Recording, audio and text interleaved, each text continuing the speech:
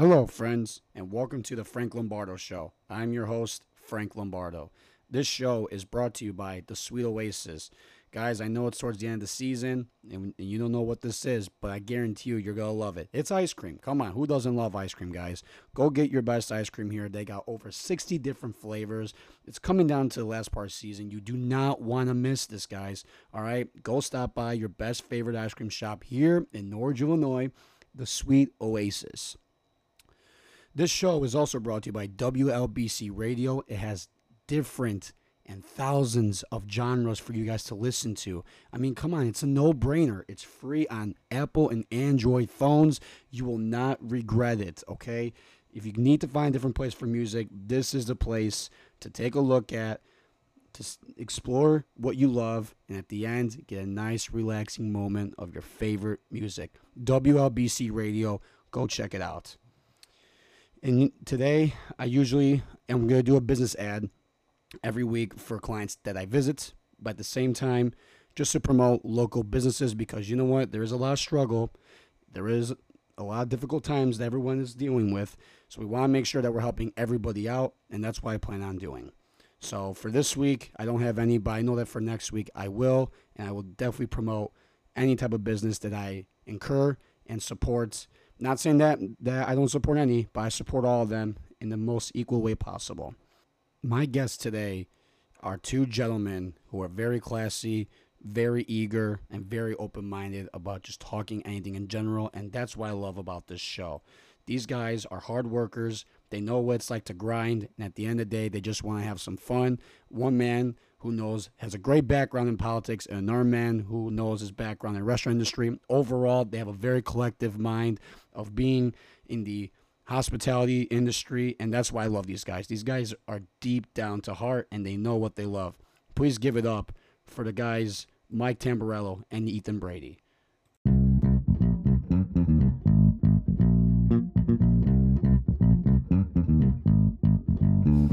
pumped to be here, man. What are some of the topics that we're going to talk about? I don't know. I think it's just going to kind of be freeform. Yeah, just kind of go into it, you know. Okay. So, but I mean, I appreciate you bringing out the whiskey here, Fighting Cock. Yeah, man. I'm going to introduce it. Wait, are we on? Are we live? I mean, at this point, I feel like you should always be ready for live. You know what I'm saying? Oh my lord! Yeah, you can't do that to me. Now I feel weird. No, it's just all natural. You know, it's just all natural. But honestly, no, dude, thank you, man. I appreciate it. The history behind it. This is Fighting Cock, Kentucky straight bourbon whiskey. Okay. So it was actually gifted to me by an amazing neighbor I have. He actually does storage units, like Pawn Stars. Yeah. Like where they flip storage units. He actually does that, and he does like estate sales. Wait, sorry, I didn't mean to interrupt. I thought that was Storage Wars. Oh, is it Storage Wars? That's what I thought. Oh yeah, shit. I'm getting mixed up. You said Pawn Stars because yeah. I remember that's like when the guy. Show. That's like I thought when the guy when you go in and he's like, oh yeah, I'm gonna call my buddy that knows something about this Yeah.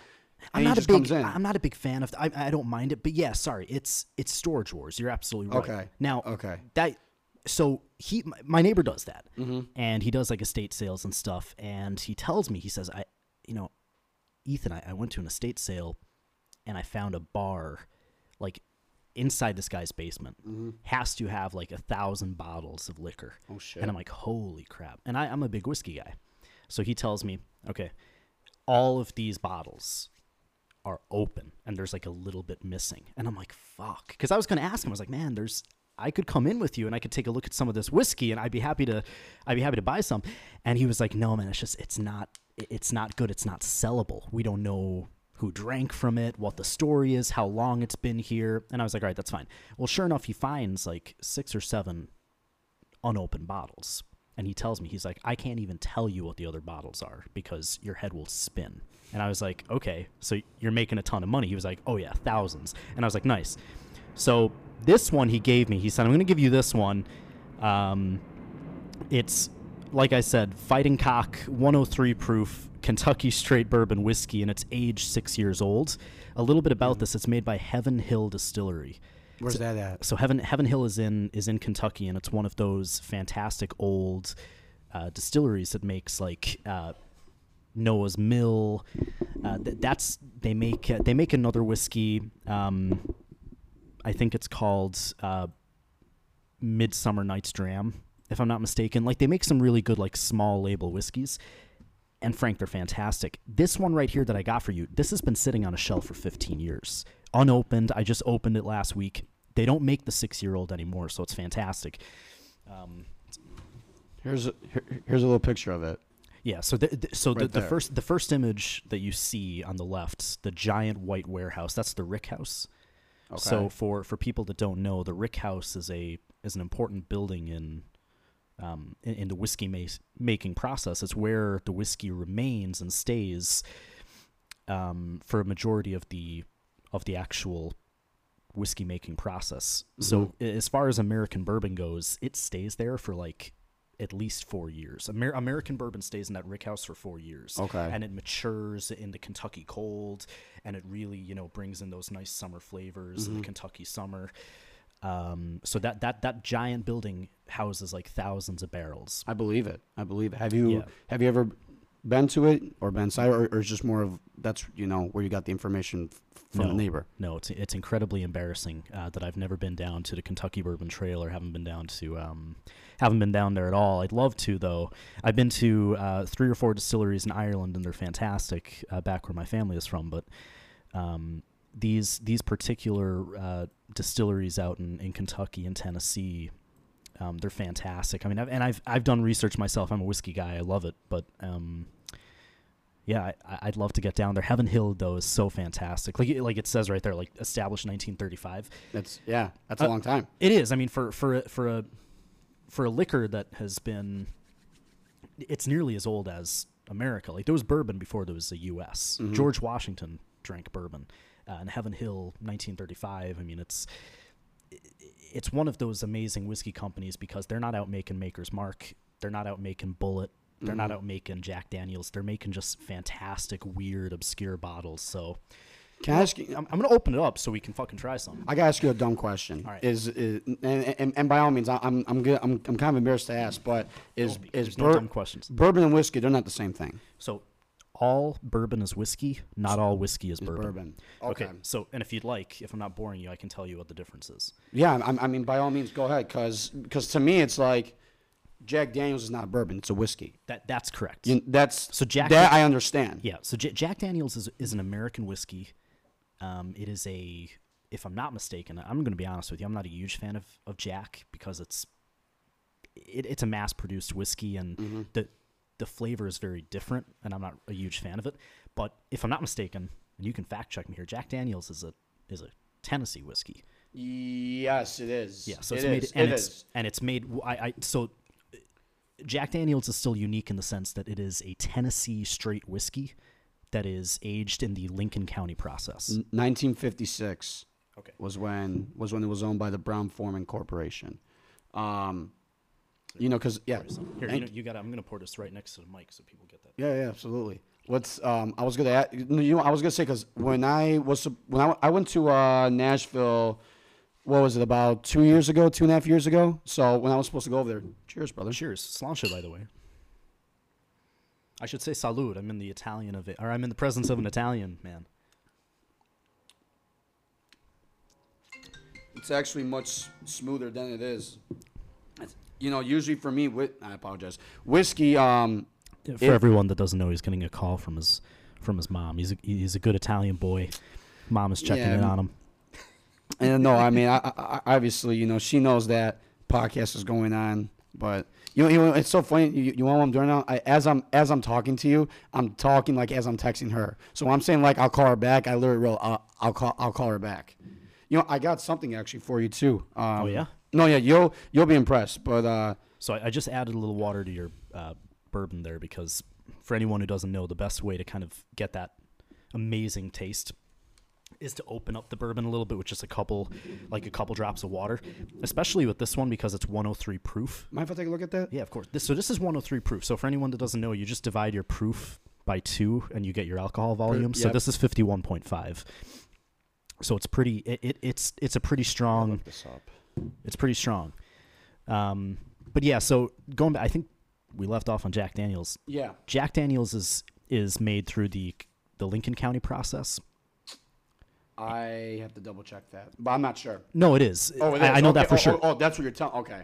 Yeah, so the Lincoln County process is similar to bourbon, except there's no requirement for what actual grain they use. I believe Jack Daniel's uses a big part of what they use is corn, and then basically after they're done taking it out of the barrel, they run it through literally charcoal, and that gives it that kind of very intense, spicy flavor. Jack Daniel's can get away with being a little cheaper because it's not aged. So they don't go by they don't age for 4 years. I think and you can fact check me, but I think that they age it for a lot less. Excuse me. So yeah, I'm not positive. I mean, to be honest with you right now, the way how this is going with looking up stuff, I'm using my my personal hotspot because it's hard to connect. And I'm a lazy guy over here. I'm just no, it's not even that. So it started in 1864. Yep, Tennessee whiskey. Basically, I'm just trying to look as it goes. 1904, it won gold medal in St. Louis, Missouri. And then after that, I mean, it's a fantastic whiskey. It just the list goes on, and it's not really telling me about how long it sits, unless because I guess I'm looking at the story. I should be looking at the process. So I'm just gonna how long is Jack Daniel's aged? Yeah, I'm not positive, but it says that no, actually, here we go. It says distilled to 140 proof whiskey charcoal mellows for 3 to 5 days. Corn, rye, barley, and that's it. It's a 3 to 5 day process. 10 feet of charcoal. And right here it says that Jack Daniel's number 7, which I think is that's the normal one. Yep. It says after a 6-day fermentation, the mash is distilled to 140 proof. It's aged at least 4 years in new charred American oak barrel. So I take back what I said. It basically goes through the same time commitment as bourbon would. Yeah. But the difference is, so bourbon has to be at least 51% corn. Okay. It has to be matured in fresh American oak. It cannot be matured in any other oak. The reason for that is they kind of want to keep everything very American. You know what I mean? Like they want to keep the entire process in the States. You can make bourbon. Thank you. You can make bourbon in Tennessee. You can make it in Kentucky. You can also make it in Hawaii or Alaska if you really wanted to. As long as it's made in one of the 50 United States, that's fine. That really is interesting to actually think about. How the process of bourbon can be made, in different types of, ways, and and how it's traditionalized in different cultures, and that's where the question that I wanted to ask you was how did you start to become interested, in whiskey? Like, what made you go into that? So I had a couple, I called them my cousins. Both of my cousins in Ireland have, their husbands are huge into whiskey, huge into wine. Mm-hmm. They're, fantastic guys. And I was actually 17 when I was in Ireland, and they said, "Do you want to try some whiskey?" And I had never thought about whiskey before in my life. And I said, "Yeah, sure." And all I remember was my dad was sitting next to me, and he was trying some whiskeys, and the face on this man was incredible. He was cringing. He hated it. Mm-hmm. But every whiskey that I got given, I was like, this is incredible. Like, I love it.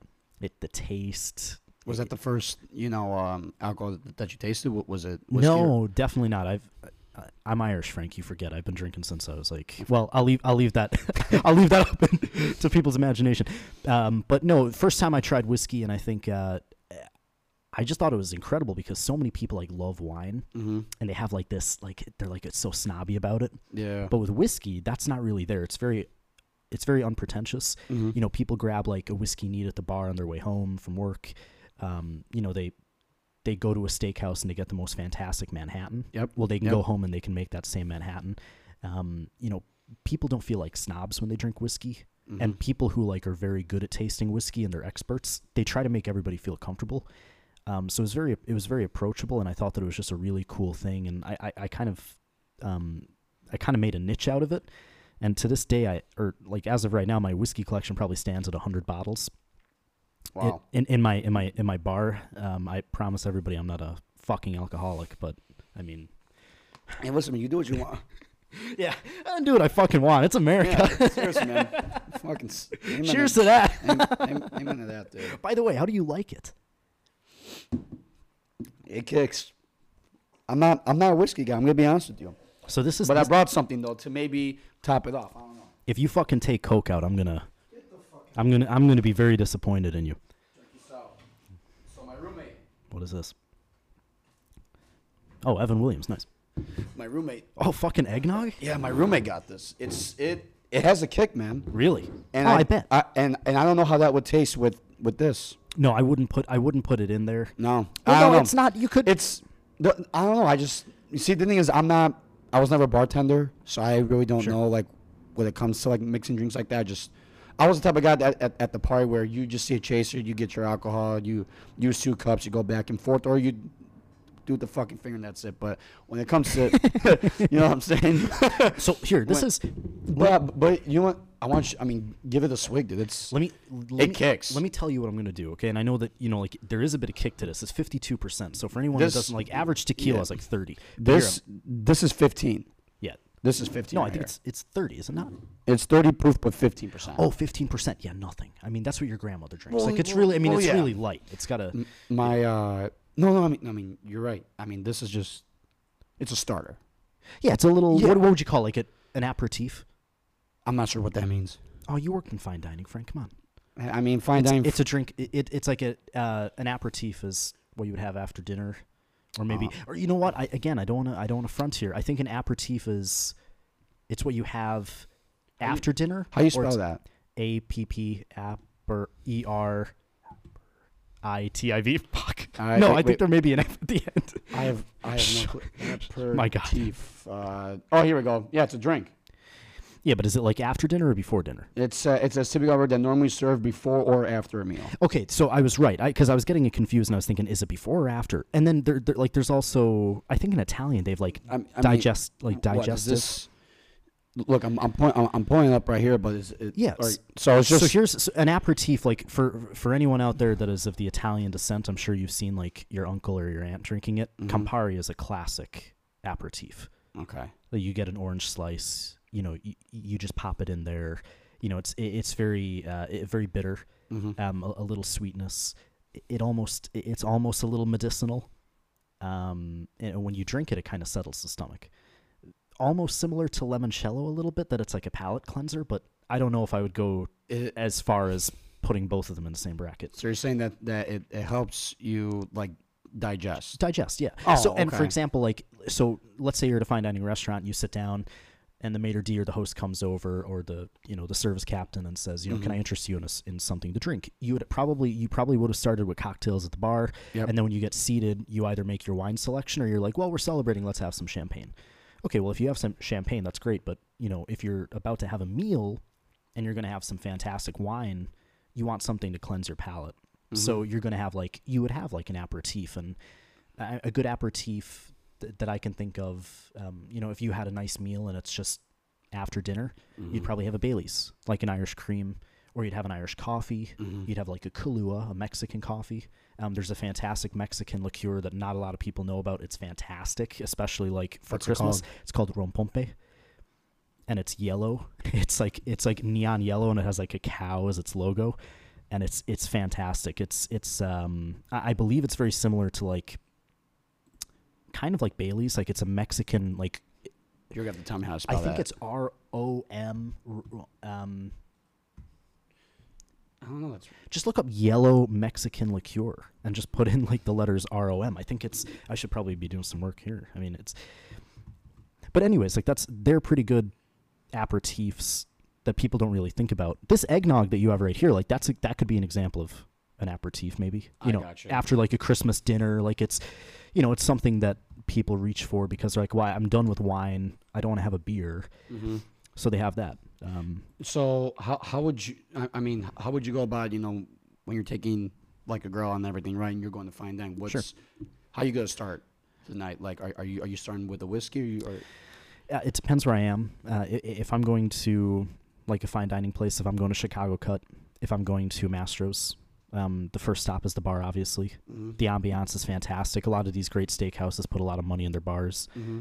I think what I would do is I'd say, I'd obviously offer. I'd say, do you want to grab a drink at the bar? If I was waiting, I'd probably wait at the bar. Invite the lady to have a drink. When she arrives, I'd probably grab a Manhattan. Okay. A Manhattan is just a great strong drink to kind of start the night. A lot of places downtown make it fantastic. They don't make it with the simple.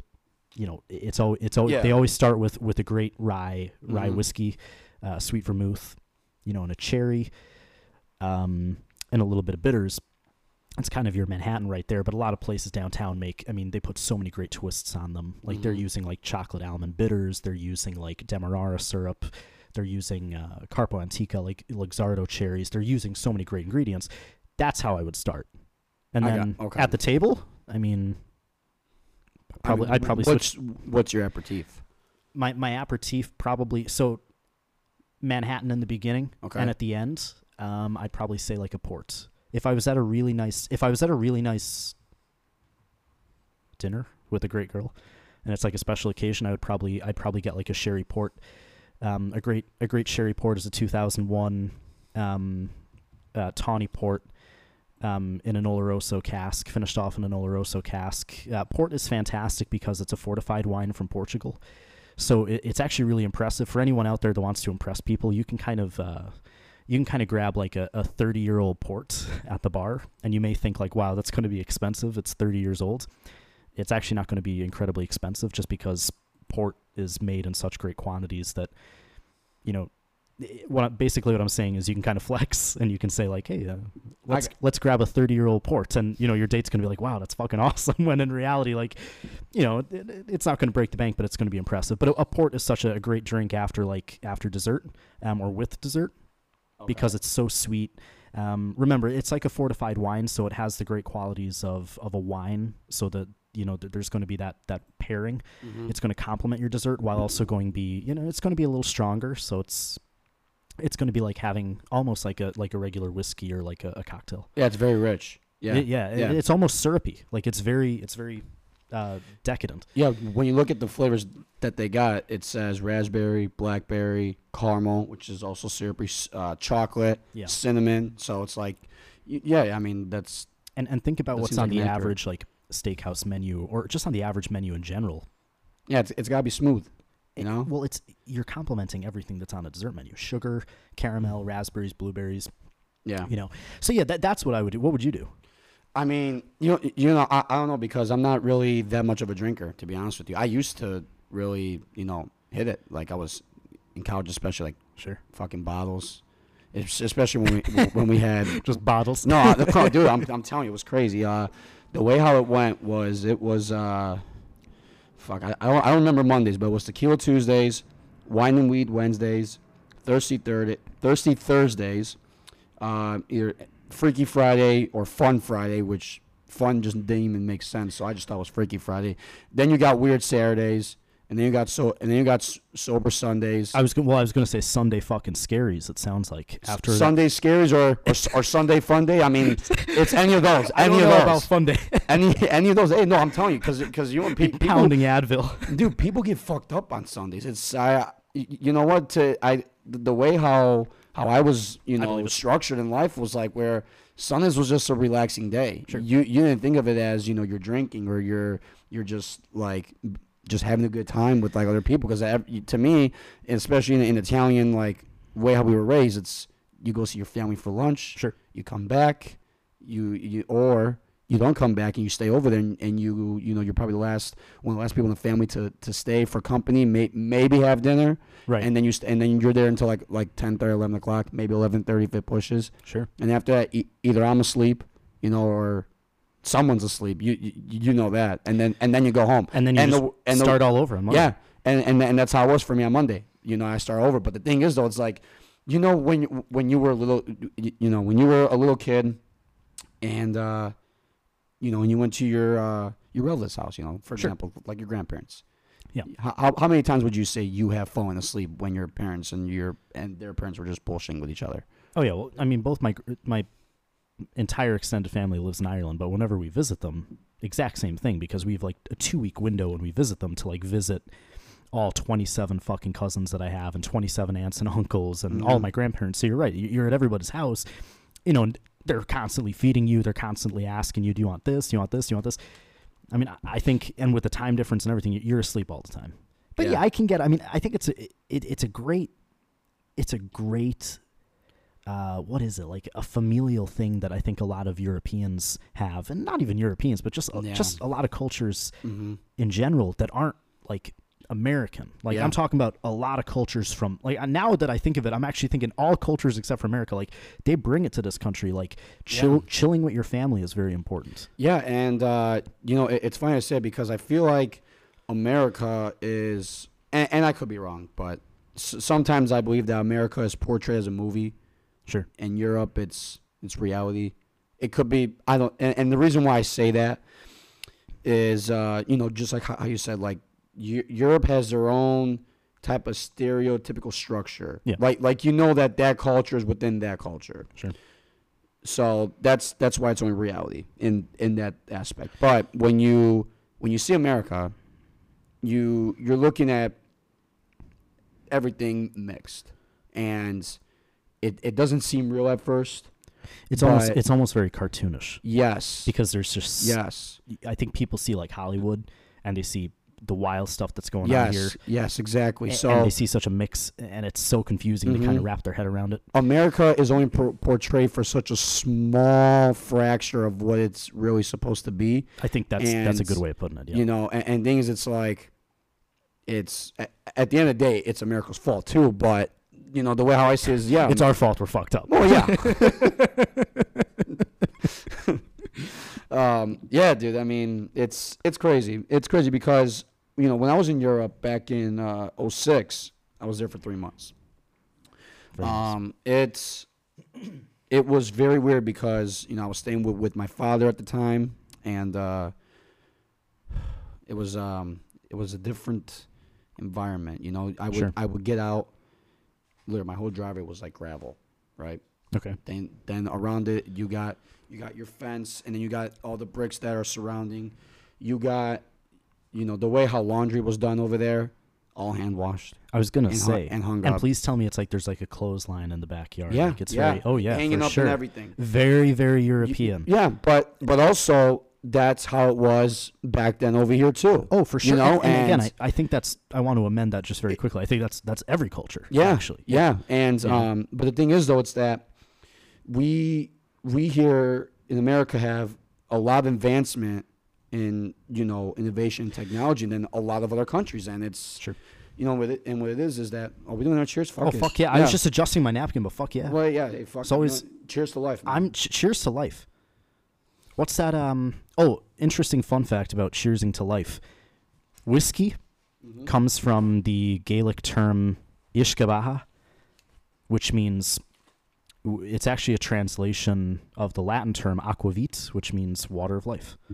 Huh. So fountain of youth. Well, all I'm saying is everybody should drink whiskey because it's the water of life. It's essential to life. The elixir of life. I see. Yeah. But anyway, going back. Yeah, I mean, hey, that's deep. I'll give you that. I really will. I know, man. I'm sorry. We should probably wait before I get all existential. Next minute, I'm going to be, I'm going to have 5 or 6 of these, and I'm going to say, the true meaning of life is found at the bottom of the bottle. Yeah, that's how one truly finds purpose. I mean, we got all fucking night. We'll get there. You know what I'm saying? So that is true. It's just a rainy night in a garage in Norwich. We're doing it. fucking Illinois, man. What a state. Oh my God. I will say this though, man. Like in Italy, it's like it's different scenery, it's different land of layout, different type of structure in the way how they live. Obviously, it's a completely different language. So I was really trying to. I was confused all the time. So I had to learn a way to adjust and somehow pick it up. And I did. And I mean, it wasn't perfect. I mean, I was only 9 years old, but it wasn't perfect. And then when I came back, I maybe had that for 2 weeks, and then I got lost. But, I mean, obviously that's the negative ending story of it. But either way, going back to, technology and how America has much more resources, much more capital, has more advancements, has people from other countries. You know, I mean, there's so much that goes into America, but really at the only and I think this could be, I don't think it's controversial, but the only reason why it's controversial is only because of this year and maybe, you know, some other parts of history. But the reason America is America, and the only reason why I think America has its biggest advantage for people going to America is freedom. Yeah. No, I completely agree with that. That's literally it. Sure. Because just before, I'm just curious, did you enjoy your time back in 2006 when you were in Italy? I felt like I was at home. Because I think that when you strip away all the unnecessary BS and you just, like, you're living life, like, it was a little simpler over there. Yeah. Yeah. And I felt that as well. Like, every time I visited Ireland or visited Europe, you'd always be, like, deprived of your Wi-Fi or something. Like, the Wi-Fi would be, like, garbage or something at a hotel, or it'd be garbage at your relative's house. And you were almost forced to have interactions with your relatives, or like, well, I'm going to go for a walk, or I'm going to hang out with my cousins, or I'm going to go do something because I don't have the entertainment of an iPad or an iPhone. Mm-hmm. And especially now, I've been thinking about it. Like, I'm trying to be as creative as possible, and I think that there's so many opportunities out there that people are trying to capitalize on. Like, they're making apps to, like, help like remove the distractions in your life. Like, you know, there's screen time on Apple and everything. Like, they're really trying to, like, tell people, like, it's okay to be off your phone and not be so attached to it. It should be like that. Yeah. And the only reason I said it, I think it's an extension of what we're talking about. Like, simple is sometimes better. Like, less is more. Yeah. You know, and I get you. I think, like, as beautiful as America is, you know, like, when you think in the grand scheme of things, when you think of the history, people have always said, oh, America's got this, it's got that, like, everything is bigger and better. I think that comes at a price, though. Mm-hmm. I think it comes at, like, a mental taxation, you know, and a taxation to, like, culture and everything like that. But yeah, sorry. No, you're right, because, you know, America, there's always a there's always a negative with the positive, and then there's always a positive with the negative. I mean, that's just the way how it is. So it's like, if you're going to give freedom in America, you know, you could be potentially financially fucked. You're free. You know, no government's going to take you to jail for doing something, you know, like, uncommon that doesn't happen in America. You know, it's like, you get that, like, you get to live your life how you want to do it, but you may not have your advantages, you know, and that's the price that it could potentially cost you. And that's just looking at one angle. You know, there's many ways how America, or just in general, of where you are taking your life to, is there will be a price for something. Now, me, I'm a happy person. Sure. You know, as are you. We look at things in, I think you're in a very uprising way. Yeah. But at the same time, you know, we always have to take a step back, and we just have to understand that not everything is going to be perfect, and that there will be a price for each decision. Not everyone can be happy. That's what we understand. Yeah, you know, and I agree with that. I think it's not a defeatist point of view. It's a mature point of view. Correct. You know, like, and let's tie it all back in. I mean, America's a great country, and you know, it's a great democracy, and, you know, you can get ahead if you want to, but ultimately people will be left behind. And it sucks, and it sounds horrible, and it sounds like, no, it doesn't have to be that way, but, you know, people don't take advantages of the opportunities that are given to them. You know, correct. They don't, I guess that's it. They don't take advantage of opportunities that are given to them. And, you know, and sometimes it's not about the country, and sometimes it's not about, you know, who's in charge. It's about you. Yeah. And if you're not willing to put in the work, and you're not willing to do it, it's not going to work out for you. Yeah. Like, I think some people have this, I think, image of America, like, it's, you come here and it's like a fucking, like, utopia. And it's not. I think it's just, and it's going back what you said, it's like fucking freedom. It's Hollywood, brother. Yeah, right? It's true, though. I mean, like, you have freedom to, like, freedom of mobility, freedom to, you know, quit your job and get a new one, and freedom to start a business. And I guess it's interesting we're talking about this now, because we're seeing a fucking challenge to that. We are. Right now. We are. During this whole fucking thing. Yeah. I mean, you see, and I'm sorry, to get all, but let's just keep going with it, you know? I mean, you talk about the government, you know, we're talking about America. Yeah. And when people think about America, they think about democracy, freedom. All of those are so attached to government. Yeah. I have a bit of experience with government. Yeah. Having worked in it and stuff. I know for a fact that a lot of the people that are in there, you know, they're kind of like you and me. And when I say that, I don't mean like you and me exactly, but they're like everybody else. They have flaws. They're not that, some of them are not that smart. Mm-hmm. They make stupid decisions. And like, we're seeing a lot of good information coming out of the government. You know, like they're making calculated decisions, but then there's also some other decisions that they're making, and it's kind of poor. Okay. Like, you know, shutting down a whole fucking industry. Like you shut down the restaurant industry. Mm-hmm. And then there's like multiple people, multiple scientists, multiple data sets that prove that, you know, COVID is not spreading from restaurants being open. Maybe it has something to do with the fact that you shut down restaurants and now everybody is having fucking house parties. You know what I mean? Yeah, there's, just like I said, there's a price for every decision. There is a price for every decision. There's a price for every decision. And I'm not necessarily knocking it, because I know that it's tough to make decisions. It's tough to make decisions when people are going to love you and a lot of people are going to hate you no matter what you do. Mm-hmm. But we are seeing freedom challenged, because I think ultimately at the end of the day, freedom is not. I think people like to when they think of freedom, they think of bald eagles and fucking American flags billowing in the background. You know, when in reality, it's not. It's more than that. It's just the freedom to do what you want to do. Like if you do want to start a business, if you know you want to start a job because the job that you're currently at is garbage, you say, you know what, I'm going to quit and I'm just going to go get a new one. Or, you know, I am going to go to college and I am going to get a degree. Mm-hmm. You know, maybe I'll go to law school, maybe I'll go to med school. You know, maybe I'm going to just, you know, pull myself up and I'm going to work hard and I'm going to work at it. Unlike other countries, you don't see that. You don't see that. Like there's a lot of countries in this world that they're not aware of. And I've been blessed to have traveled. Like I'm so fortunate. And I see countries where it's like, if you're a woman, like you don't have an advantage. Stay in the house. It's unfair. It's unfair, and it's so sad. Like I hear that all the time. Like, you know, when you're reading newspapers and everything, like, you know, in Saudi Arabia and like places in Western Asia and even places like in Asia and Africa, but like to actually see it, like to know that there's large swaths of people that will never have the same opportunities as, you know, as men or certain people of, you know, whatever it is, and it's crazy because it's that in its very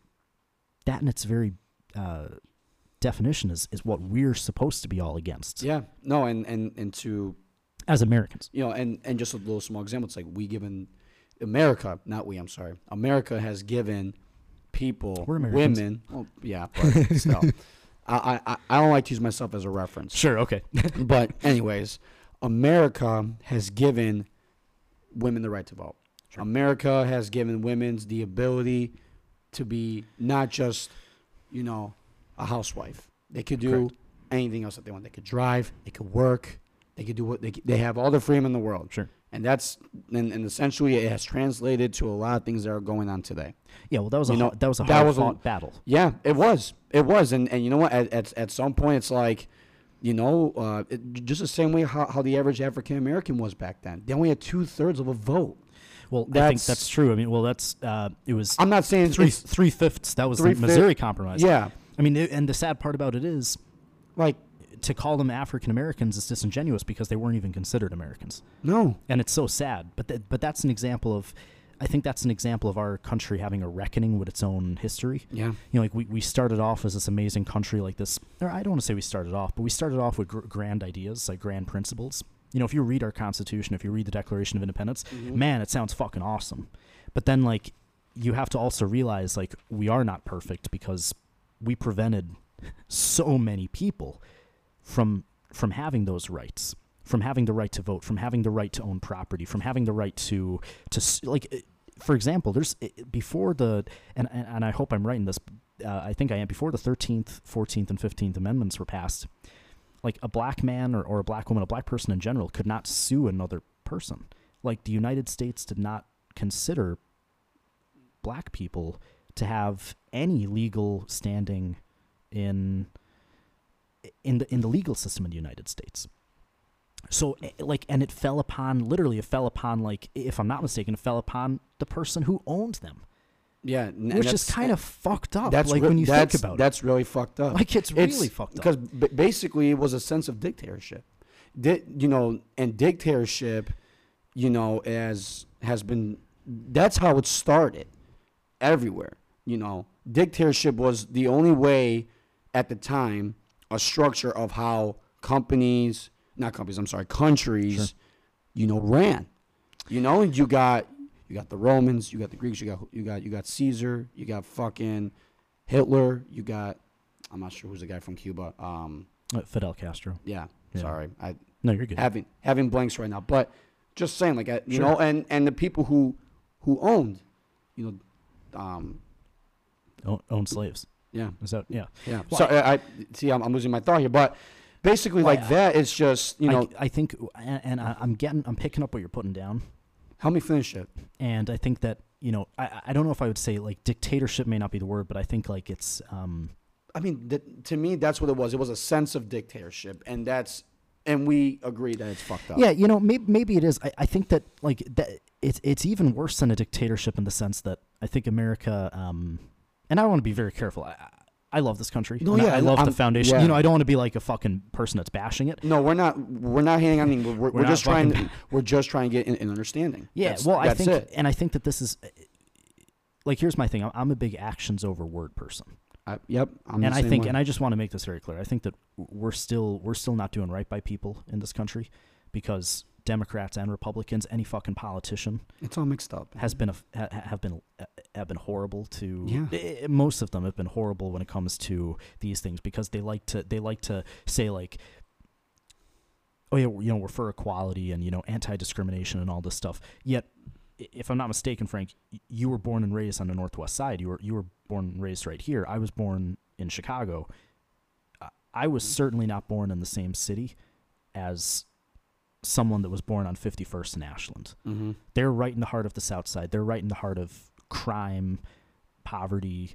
They don't have the same opportunities, No. and it's horrible. And it's because and you know what yeah. it is? It's like people keep saying like, oh yeah, we got to do this, we got to do that. What's being done? Nobody does anything. You know. Now we're getting in a rabbit hole, but No, like it's horrible. I mean, it's you're right. It's all words and no action. Advertisements are words. Marketing is just words. Hell yeah, it's smoke and mirrors. You know, it's just Yeah. actions are what you see on. I mean, basically it's what you see in the news, but it's the wrong action that everyone no one wants to see that action. You know, like when you hear. I mean, obviously the news is the most depressing thing in the world. It's just as depressing as going to the zoo. I can't. And I hate to say that. No, that's actually a pretty good way of looking at it. It's as depressing as the zoo. It's very bad. Can I ask you, did you like going to the zoo as a kid? No, you know what, man? The first time I went to the zoo, I was freaking the fuck out. Sure. Because, you know, you would just see these animals in pictures, and you would just color them in your coloring book. You wouldn't see them live, or maybe you saw them as a cartoon figure. But when you saw them live, you're like, holy shit, what the fuck is that? Yeah. The first time I saw a giraffe, I didn't know what I legit thought that thing was gonna eat me alive. Right. You know. Have you ever been to like Brookfield Zoo with the giraffes? Yeah. They like lick your head and stuff. Yeah. They like come at you, and it's so fun because they're so chill. See, now we're talking like a small upside because you want to see action happening. Sure. But really, what's going on is that when you're looking at these animals, they're fucking miserable, Well, so and you know that. that's You the thing. know that they're miserable. That's the thing. Like, so It sucks. It does. It fucking sucks. here's my thing. I think first off, I never got like a good vibe out of zoos. Like when I was going as a kid, I loved it as a field trip because it's like, all right, great, we're not fucking sitting in a classroom. Like we get to just chill. I think it smells horrible. It's always hot. You know, it's always like, I never really got a great vibe from it because honestly, like, you're seeing a lot of animals, and I don't want to go off on the whole thing and be like, oh, the animals, like, yeah, it sucks that they're in there, but like, let's be honest, there's some animals in the zoo that just they're chill, like they like being in there. Yeah, no, I'm not a Yeah. zoologist, not this type of person, but I think giraffes are chill, like they like it. They're all like, yeah, we get to saunter around, they're chill. There's some animals like all the insects, they're chilling, Yeah. they're vibing, they're like, yeah, we're just in They here. don't give a fuck because it's either it takes them a minute to get to somewhere, or they're happy where we're there because they can build inside. Sure, yeah, You know? and I think like monkeys are fucking miserable. They are miserable. Like because they're like primates. They're us, bro. They're us. They're our closest like what is it called? Like, not biological relative or biological just cousins. mammals, right? Yeah, but we're not like they would be considered. Like, they're the closest cousin to like what are we, Homo sapiens? I believe so. They're the closest cousin, and I think like they're fucking miserable because they get all violent. Like how many times have you heard of like a chimp literally like not only ripping a person's face off, but like they get crazy. Couple times. And I've heard this. I heard this on the Rogan podcast. Like they're wild. Like they know what you like. They rip your fingers off because they know like, oh, you use the fingers. Yes, they rip your dick off because they're like, oh yeah, we know what you're doing with that. Yeah, and it's like, oh shit. Was it the story about when the guy brought the birthday cake to the zoo and it was for the monkey and the other monkey's like fucked story. Yeah, and the other monkey's like, this motherfucker didn't bring me a birthday cake, and he just fucking demolished him. And the guy I think that was with Rogan was like, wait, so I can't remember who asked it, but they're like, wait, so if you brought a birthday cake to all the other chimps, would they have been chill? Oh yeah, they would have been chill. I'm like, bro, it's fucking wild. I'm like, my God. But yeah, like I think I never had a lot of fun at a zoo because I think I know afterward. Like first off, I just didn't like it. I thought it was boring. Yeah. Like I wasn't so in tune with the fact that it's cruel when I was a kid. But now, especially, I'm like, man, I don't want to fucking go. Yeah. I think what's really cool now is though they're doing like the wild safaris, where they put all the humans in like a cage truck and they like drive it around and lions come up and they're like, that's fucking dangerous. They're swatting at the cage. I think it's fucking cool though. Oh no, it is cool, but that's fucking dangerous. I'd like to think that the guy like in the truck has like a fucking rifle just in case. No, not even rifle. What's those electric? Oh, like a trank, right? Like a tranquilizer. Almost, yeah. But then when you know how you poke and it zaps them like that. Oh, like I thought you were talking about like a bolt gun for a second. No. Like, I mean, a zapper. Yeah, like a zapper. Yeah, but then again though, those lines are thick. They're those lines are fucking thick. So they stupid thing. No, I'm telling you, like those lions, like. One shock might not get them. It's a big, you know what it is though? It's a big truck, and I think another thing is like they're well fed too, so like I think that kind of curbs them too. Like if they were hungry, they'd be like, all right, I'm gonna flip this fucking truck and try to get at these people. Yeah. But the truck is big too. Like it's like a box truck with like a big cage on it, and there's like 20 people inside. Really? Yeah. If you look at like it's like a drive-through zoo. It's like, and I don't know where it is, but. There's actually, interestingly enough, there's actually one in Illinois. It's not like a drive-through zoo, but it's like a drive-through safari, and you see like a few different animals. But you can drive through like with your car, and they just come up with our car. Yeah, it's now again. There's no fucking lions in Illinois, but it's like native animals or like. I mean, think about this, right? Realistically, are you taking your car through a drive-through safari? No. Yeah. Because here's the thing, you know for a fact they're making you sign a waiver because they know, if you get like rammed by a bison and it like does a couple grand worth of damage, it's like, yeah, sorry, you signed a waiver. So no, I can see a bison. I can see a bison on Google Images. Yeah, you want to see a fucking drive-through safari? Look at this shit. So, yeah, that's it. Like safari. Look at this. I mean, dude, you're telling me that you're gonna let wild? I mean, now then again, the way. I'm not going to go into how they treat animals in their own facilities because this is technically a facility. This is not a safari. It's a facility, in my opinion. Sure. I don't know. I could be wrong, but here's like they've got zebras there. Zebras aren't native. They probably have like a big fence around the place. Correct. Sure. Correct. So, but either way, you're telling me a camel. Yeah, you're telling me that you want a wild buffalo coming right at your driver's window. I think they're pretty chill. I think the buffaloes are chill. Of course. I mean, but then again, though, these are animals. Yeah. They, at any moment, animals and us have the same emotions. Animals are calm or animals get aggressive. And that's the same where we are. We're either calm or aggressive. No, I agree with you. You know? And it's just that if you get a calm animal coming at you, I mean, yeah, that's fine. But you can't be settled with that emotion. Because you have to think to yourself in the back of your head that you could be doing nothing, and sure. That animal can just change just like that. No, you are right. And I don't know. That's true. I mean, I don't know. I mean, I'd like to think though that they've done enough. Of course, but then you're gonna have some asshole that's gonna be like, well, this is how they treat them, and that's why they're so like that. But it's just like, well, that and then you'll have someone that'll be like, yeah, well, that's not the only that's the only way we can make sure these animals are calm, and then everyone's gonna get fucking pissed off, And then there's gonna be like, yeah, there's no authenticity, and then these animals are fucking being drugged and miserable. Oh, you're and saying, blah, yeah, blah, you're blah. saying like you if know they what I'm get saying? drugged It's and like, shit. Yeah. It's a great concept. It really is. Yeah. I mean, can you? I mean, now if you want the live action, you're going to fucking Australia.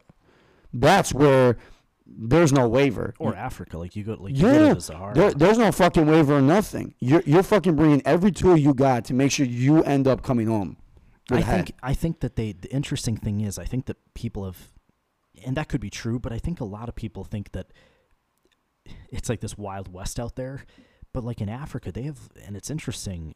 I watched a documentary. It's so cool. I can't think of the name of it. It's on the tip of my tongue. But it's like these rangers, and there's like 12 of them, and they're all fucking strapped with like sniper rifles and AK-47s. And it's a documentary on Netflix, and it's like they're defending the gorilla population from poachers. And their whole thing is like they will shoot and kill poachers. Like it's a war zone. Like they're like, we don't, like, it's not like, oh, you're poaching, here's a ticket. No, these guys are strapped, and they're coming in, and they're defending the gorillas, because there's only like whatever 100-200 gorillas left in this like giant forest. It's like a preserve. I can't think of the name of it. It begins with like a V, I think. It's like a forest in Africa. But the thing is, it's pretty badass, because out there there's another African nation that, like, to curb poachers and to curb people from like killing elephants, they actually have this thing where, I can't remember what it is. Like if you recover the tusks from like a poacher, like if you like steal the tusks off a poacher and you bring it back to the government, like they'll pay you a hefty sum of money. Really? So basically what they're doing is they're creating a whole nother level of like predator. It's like predator hunted by the predator, where it's like you get poachers for poachers. But yeah, I mean, I guess that's the best example of those animals are truly living in the wild. And same with Australia. Like that fucking continent has some wild things running around. Yeah, I mean, hey, you want to do a drive-through, you're on your own. No. Yeah, I think so. You're right. I mean, just really think about, do you, I mean, this might sound pretty obvious, but do you think that there are some dead bodies out there that, through safaris that, I mean, obviously, or should I say, not is there still dead bodies, but do you think like people have died, in a safari, like, or should I say, like, in that type, like driving through the wild and like shit like that? Like, I think there's people that have died of like, possibly like, either dehydration or like they flipped their vehicle and their vehicle is totaled, and maybe back in like, I don't know, maybe people were doing safaris way back when, like maybe even the 30s and the 40s, like they had no cell phone, no communication, so it's like, okay, well, we have like a canteen of water and we have to like fix this car, and if we don't fix it, we're fucked. So basically just a lack of resources. Yeah, I think lack of resources. I don't like what animals are out in Australia that I think of that are like that would do you harm. Like I hate to sound ignorant, but I don't think there's any lions in Australia. I don't know if there is. Because like it's a whole different continent, unless they were brought there by the Brits, like when they were colonizing Australia, which I don't think they would have brought lions. But like there is that thing with Captain Cook where he kept bringing goats all around islands in the Pacific. So now there's like a bunch of goats everywhere. But I don't know if. I'm not sure either. I'm thinking kangaroos, and I'm thinking, what is that other animal that's pretty it's called what is the little island off the coast of, it's not a little island, it's a big island off the coast of Australia, Tanzania? I'm not sure. I think it's the Tanzanian devil. It's like this little like evil monster thing. I don't, like there's certain animals. I don't think there's like lions and tigers. From what I'm seeing, it's not lions. It's turtles. It's killer turtles. look at this motherfucker. Australian southern castle. How do we pronounce this? Cassowary. Cassowary. Look at this thing. Cassowary. Look at this thing. What the wow. Look at that. That's something. Is that big one? I mean, look at this. It's my Australian accent. Look at his forehead. What's scarier than a 60-kilogram minor dinosaur with killer claws? That's look at that thing, dude. You serious right now? Look at this, son. Bro, those things are. And look at Wait. Hold on. I'm sorry. I gotta go. we're going really zoomed on this. You know what it is? Look at that. It looks That's like a human finger. It looks like it's something. I think it's bigger than a human finger. No, you're right. It's like a tree. It's like tree fingers. It's super. For anyone that's curious, this is a southern cassowary, Cassowary. This thing looks like a. First off, like what would you describe this as? This part right here. Yeah. I mean, my it looks cat, like a giant fuzzy body with like a That's blue my cat. tube sticking out of it. That's my cat. With Basically, giant, it's like this. like it's like someone put chicken legs on this giant puffy ball, but Yeah, the chicken legs are like 100 times bigger. Basically, it's a turkey, an ostrich, a dinosaur, and a tree all in one. You're fucking right. Yeah, it kind of looks like someone put like a. It looks like someone put an. Someone drew this in art class. Like a turkey. It looks like something out of Star Wars. It looks like someone put maybe a turkey in a microwave and it just came out. Blew up a little bit. Look at so yeah. That's wow. That's an interesting one. Then you got wait, hold on. What does it say? Oh, it says that's one animal you don't want to be chased by. This guy will fuck you up. Because you know what that thing does. Look at his forehead. That thing just jumps at you and those claws go back into your. They Dude, rip deep you apart in the fucking skin. Because you know, like a kangaroo can destroy you. Oh yeah. Not like they're not known for like going around like kicking people, but like if you get kicked by a kangaroo, Bro, you're flying a few yards. You're feeling it at the top speed, 50 kilometers an hour. Wait, that's the cassowary? Yeah. Holy shit. That's fucking fast. Holy shit. If you told me that we were going to be learning about it says cassowaries. Look at, and they could swim. They could swim and they could run basically I'm sure. like a cheetah. When it looks like that fucking, I'm sure it can fly too. What do you think it eats? I'm curious. Frank Lombardo. I'm curious. Fucking, it eats. I'm curious. It eats people. I'm really curious to know what it eats. Australia is crazy. Do you know that you have to just casually bring around and like not everywhere, like not in the cities, but like if you're just chilling out in a non-urban area, you have to like bring giant like nets with you and giant bug spray because the bugs and the insects out there are wild. Like how fat we talking about with these? Well, not even fat. Or are you talking about the cassowary still? No, I thought you were talking about the insects. Oh no, the insects are. It's not that I think that they're pretty big. Okay. But it's not so much like their actual size. It's their like deadliness. Wow. They're a deadly bug. Yeah, you know what? It's or they're deadly bugs, like in general. Yeah, they're known for it. I mean, now, see, this is what I never understood. Malaria, it's mosquitoes, correct? Correct. Now, why are we able to handle mosquitoes here, but in Africa, they're not able to handle it over there? It's just access to medication. Is that so? Basically, vaccines. Not even vaccines. So my dad was actually in the army and he had to take anti-malarials all the time. Okay. So he was in the UN, and when he was in Lebanon, so it's right there in the Middle East, they had to take anti-malarials all the time. Mm-hmm. And I think, and I could be wrong, but I think from the way that he's put it and from the way that I've heard it before, you have to go on anti-malarials when you're in certain parts of the world that don't have an advanced medical system, and especially in hot places, humid places. Excuse me, because that's where mosquitoes they thrive. Mm-hmm. When we were in Morocco, when I was in Morocco, it was about 3 years ago actually. We were going to take anti-malarials, but then people were like, unless you're staying there unless you're going out to certain parts, like outside of like Marrakesh and outside Rabat and outside the bigger cities, you don't need it. Mm-hmm. It's fine. But if you're going like into the desert or you're going into places where there's like these like giant like deposits of like mosquito populations, you would need it. Like in Africa in general, and like I think even in like parts of Southern Asia, parts of the Middle East, malaria is very widespread. But I think like here I don't know if it's that wide. I don't know if it's that widespread. We may have even taken like shots as we were kids. Maybe. But I don't know. I couldn't. I'm not sure. But it makes sense of what you're saying though. It's just like it's in simplicity, it's resources. Yeah, I mean that's why like for example, like did you ever hear of like dysentery? No, what is that? Dysentery is like another way of saying diarrhea. Okay. That literally kills. And again, I could be wrong here, but I know for a fact it kills tens of thousands of people. It could possibly kill Really? hundreds of thousands of people in Africa. Why is that? Because, again, it's exactly what we said, access to resources.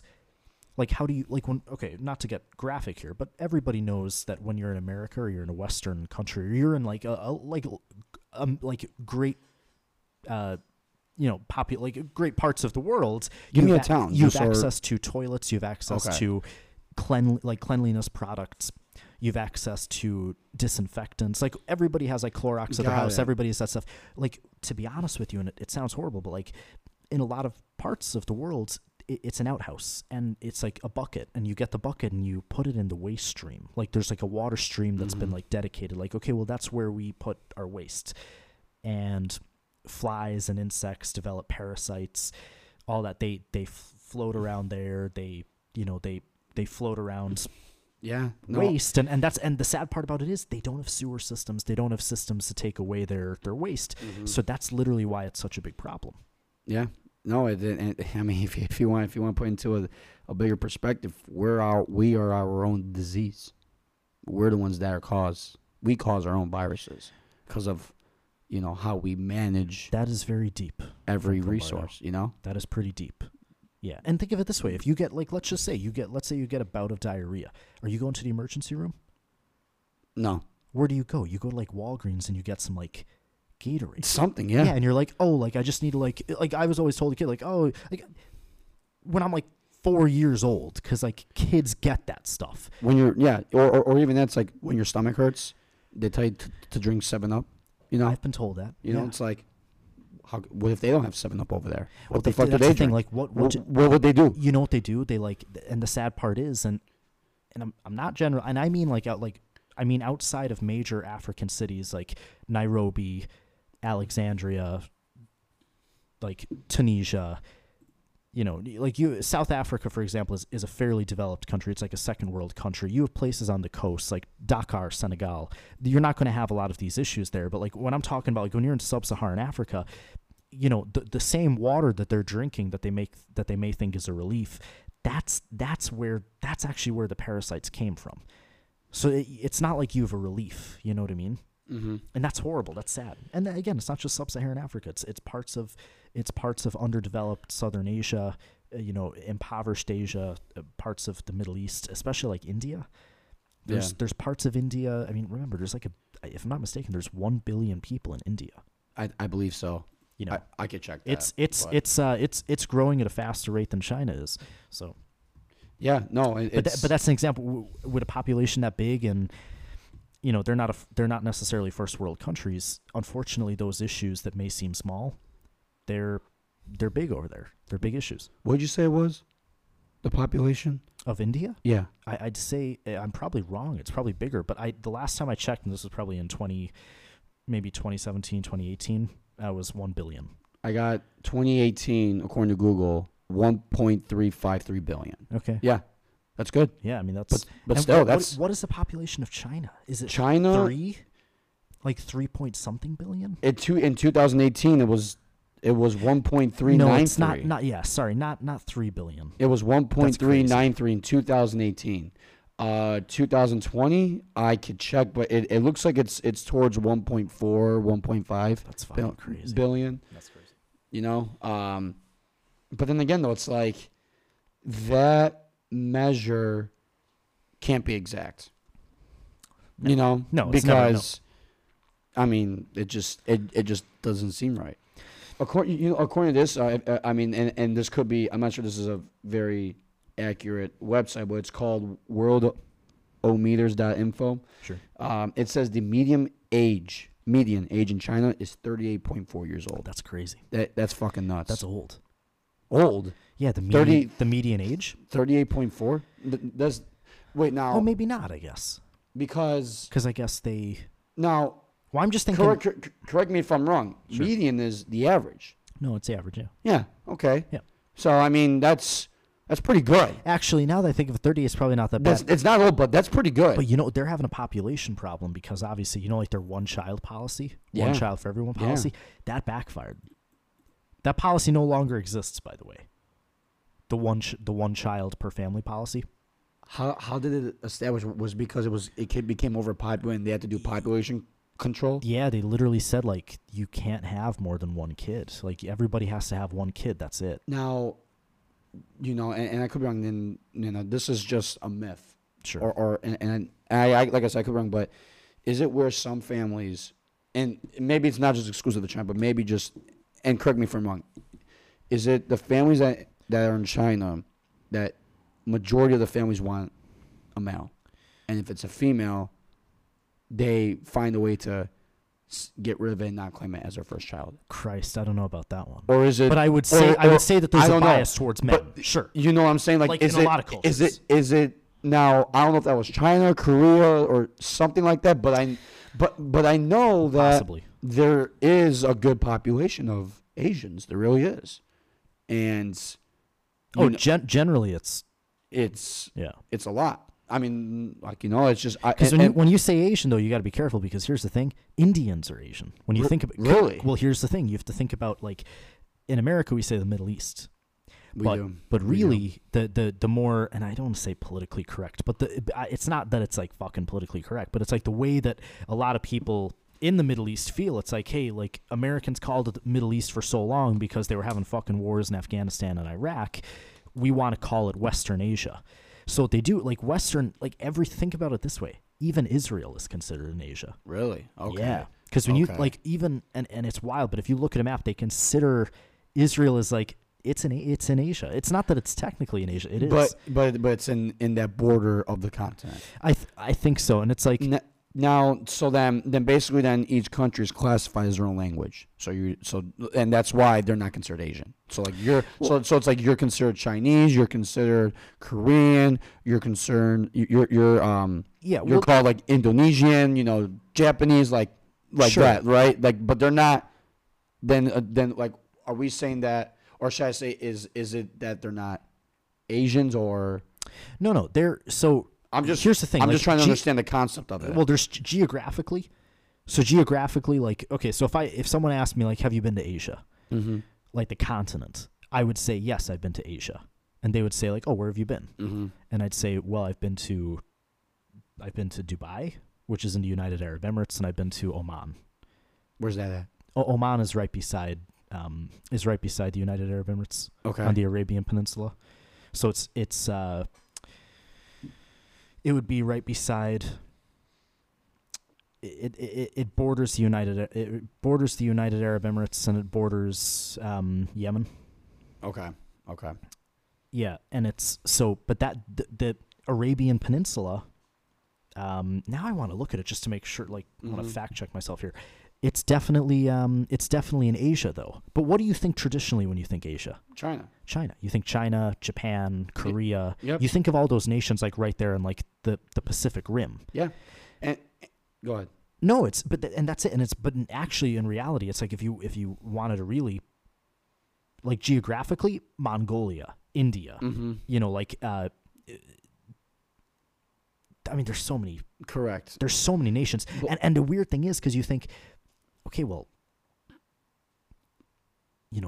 that it doesn't equate with my mind, and that's okay. Like, it's not that, people are misled. It's just that geographically, strictly speaking, you would call everybody, east of Israel, you would say, okay, well, that's Asia, and everybody, like, west of, like, Japan, that's also Asia. Mm-hmm. Yeah. Minus, of course, like, obviously Australia is its own continent. They're just kind of their own country. They're chilling. That's Oceania. I think Australia's considered Australia, or it's Oceania. Australia is its own continent. Right. But like, what I'm saying is, like, okay, for example, like Mexico, Canada, the United States. North America. But what else is like in North America? Greenland, sorry. But that's contentious, because now that's like politics mixed with, like, geography, and, like, because I think Greenland is claimed by Denmark. Like, they're a part of the Danish kingdom. So then they would be considered Europe. Correct. Like Iceland too. Like Iceland, if you look at a map, like, Iceland it's a part of Europe. Yeah, but aren't they? I mean, Yeah, but they're like an island all to themselves up there. yeah, but they're Iceland, by the way, is beautiful. now. Are they north of Norway?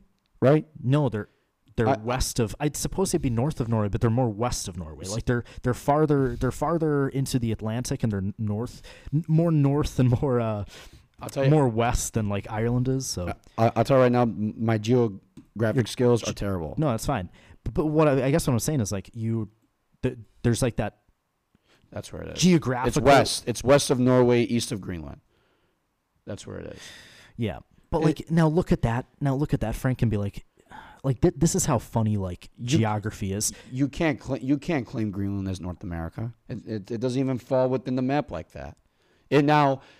But see, that's the thing. But I don't even know would you and that's another thing about North America.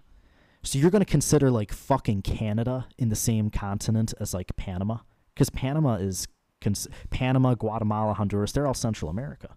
Really? Yeah, but Central America is not a continent. It's a part of North America. Yeah. So that's the thing. Like when you say North America, like what if someone said, "Oh, I'm North American"? Like what? That doesn't even fucking make any sense. That doesn't make sense. Because you know what it is? It's the New World. Because when you had European explorers, where did the European explorers go? To America. Yeah, they went to the New World. Columbus. And Amerigo Vespucci, fucking. Exactly. They call it America. You know? And then they call it, the Spaniards settled in Mexico. Mm-hmm. The Spaniards actually settled in a lot of places. So did the Portuguese, settled in Brazil. The Spaniards settled in Chile and in Argentina. But like, would you call like, oh yeah, I'm North American? No, you don't say that. No, you're American. Yeah, no Mexican out there, no Canadian. I've never heard of anyone even say I'm North American. Exactly. Now, would you say like, oh, I'm South American? I've never heard that. No, because South America is it's a different ball game as well. Because I would consider South America as well the New World. Yeah. Speaking from like that, that history class perspective. Yeah. There was obviously people there. People from Brazil. The indigenous people there, but yeah. It's the way how no, I mean just the way how it is like that. It's you don't say this person from Brazil is South American. He's Brazilian. Same thing with being from Colombia, Colombian, and et cetera, et cetera. So it's like, sure. I don't know. I think it's just interesting though, because like I think that like it's so funny, and America perpetuates this as much as Europe does, and I think there's a lot of people out there, and this is all over the place. I'm not saying like it's a problem. I'm just saying it's interesting. Like for example, and Trevor Noah said this. You know Trevor Noah, the comedian. Yes. He's on Comedy Central. So he used to just be a stand-up comic, and he's from South Africa, but he acknowledged in a skit one time. He thought it was so funny that he lands in L.A. and some American guy who happens to be black is like, "Hey, my brother," like, and he walks up to him, and Trevor Noah's like, "What?" He's like, "Oh, and like talking to him and stuff, and maybe this actually didn't happen, but Trevor Noah's doing it for like a skit, and like during stand up, and it was funny because I think when you see a black person in the United States, what's the term you automatically want to say? You want to say African American. Yeah. But it's like, I'm not fucking African American. I'm from Sudan. I'm from Niger. I'm from Mali. I'm from Algeria. Yeah. I'm from Djibouti. I'm from South America or South Africa. Yeah. Like, for them, they're like, what the hell is this? Like, I'm not fucking African American. Like, for example, what if like in a weird parallel universe, like you land in an airport and some guy walks up to you and they're like, "Oh, it's a European American." You're like, first off, I'm not fucking American. Yeah. I'm from Europe, but I'm English, I'm Irish, I'm French, I'm Italian. Yeah. So it's kind of weird how we like make these names. It's so strange. I don't like how Italians are called Italian Americans. I mean, I get it. Sure. But at the same time, I don't like it. It's just not my type of thing. Do you prefer just Italian? I mean, I do, because that's where I was born. Even though I wasn't raised there, that's where I was born. So, Christ, that's right. That's my country. You're straight off the boat. That's what they That's what they say. That's what they say. I say that about my dad, my parents. I'm like, "You guys are straight off the boat." Yeah, I mean, but it's you know what it is. It's America. No, it's not just. I don't even know if it's America. I feel like the people who have structured education or history. Sure. History is just written by numerous people. I mean. Oh yeah. And the things it's like it's. I mean, then again, the only reason why I question history because I don't know. I'm always a believer in conspiracy theories. So, I mean, I don't know. I don't know why I do, but I don't really They get a into bad it. name. Conspiracy theories get a bad name. Yeah, they do. And the thing is, it's like, you know, you and I can be in the same place at the same time, you know, doing the same exact thing, but it could come out two different ways. That's correct. You know what I mean? Absolutely. That's why I question history. Now, I'm not against it. I'm not like strongly for it. You know, I'm the type of person where, you know, how credible is the source and how you know it's to the T. Because for me, the way how I understand things, it's you have to see it to believe it. Now, that doesn't go with everything, of course, because No, of course not. nowadays there's, you know, back then, you know, you had your common sense. You know, still to this day, you have your common sense. But I don't know if there was a time where there was no such thing as common sense. I don't know. I don't know. But it's like, I mean, the only way for it to become common sense is you had to see it to believe it. So if someone said, don't touch fire, it's going to fucking burn you, and we're going way back then, you know, you probably may have thought that it was going to burn, but you wouldn't know until you saw it or until you experienced it. You know what I'm saying? Yeah. And that's why I think it became common sense.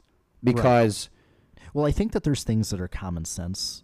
I do think that common sense is learned.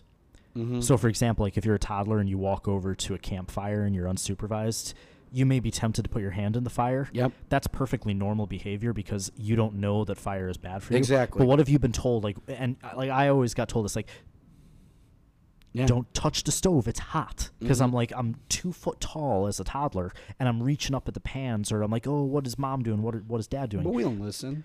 But you don't listen. But the thing is, you like maybe that one time, like your mom will turn around to you and say, hey, it's hot. Like, don't touch it. And you're like, oh, shoot, I can't do that. Or you take it a step further, which I probably did as a kid, and you touch the damn pot and you're like, oh, shoot, that's not a good feeling. That's exactly. hot. You had to see it to believe it. Yeah, and I think that, like, but that's different than I think,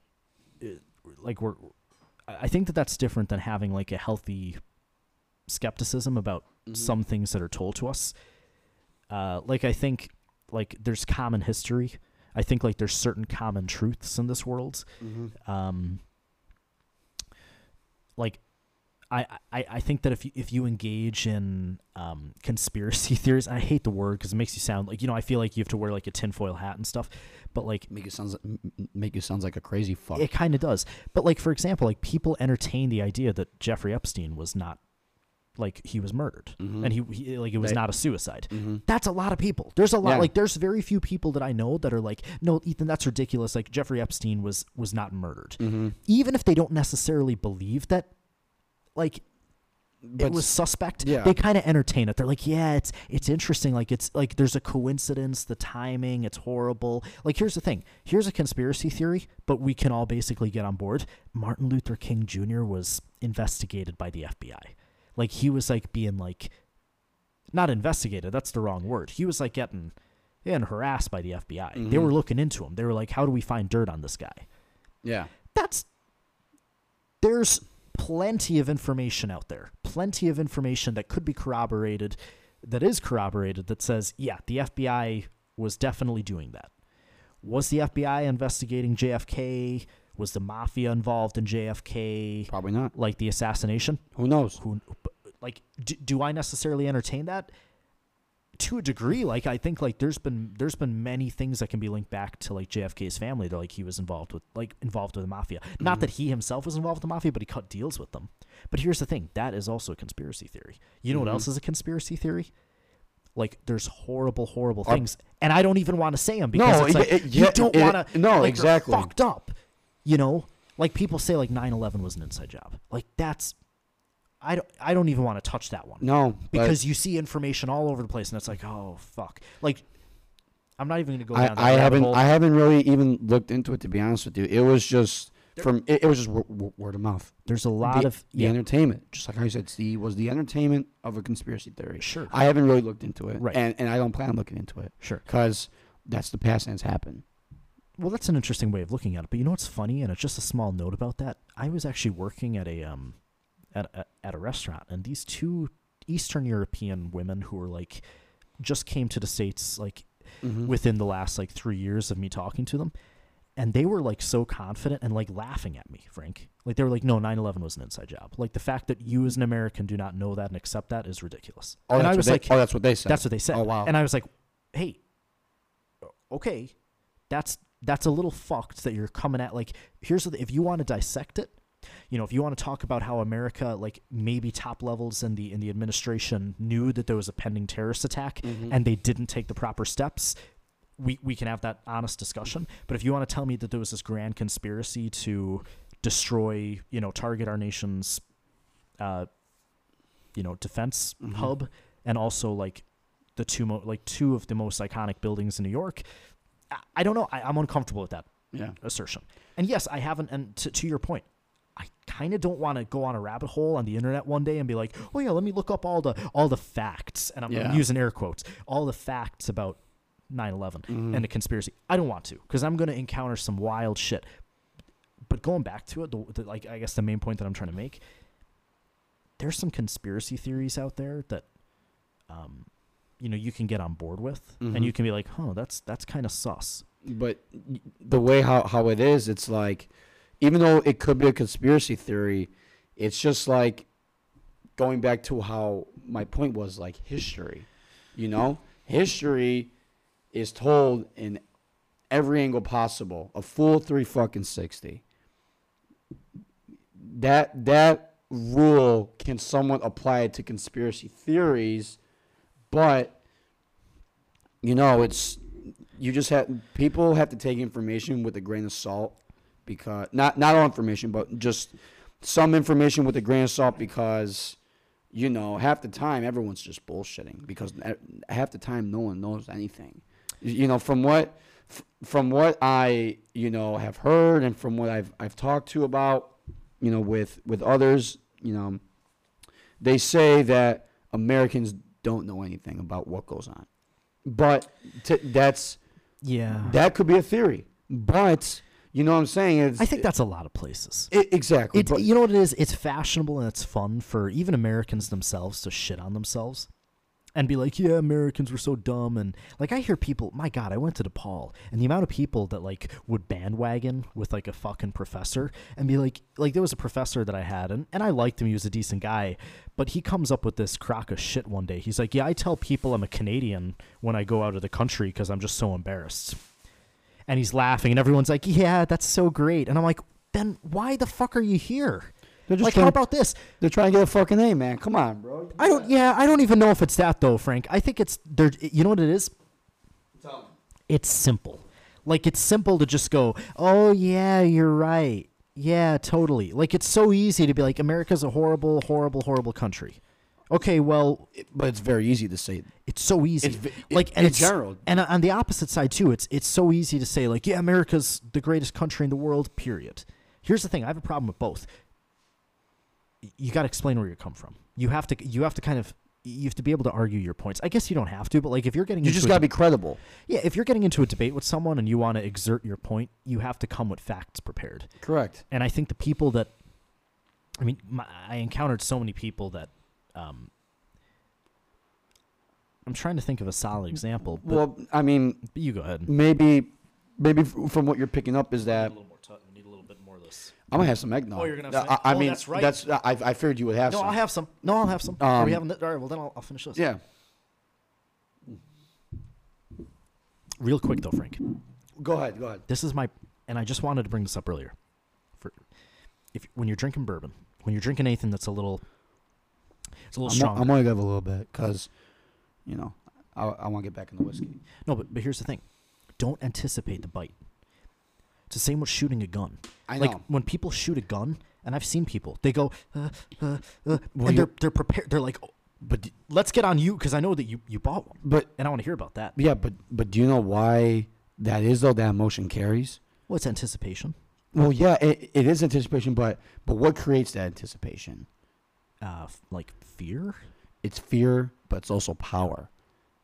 A gun's got fucking power. Sure. A power that not a lot of people get to really exercise or have even felt. So it's like... That's true. That is true. But as far as bourbon goes, I think it's more anticipation. And I think it's more like, oh, I've heard that this is not great. Like, people smell it. They're like, eh.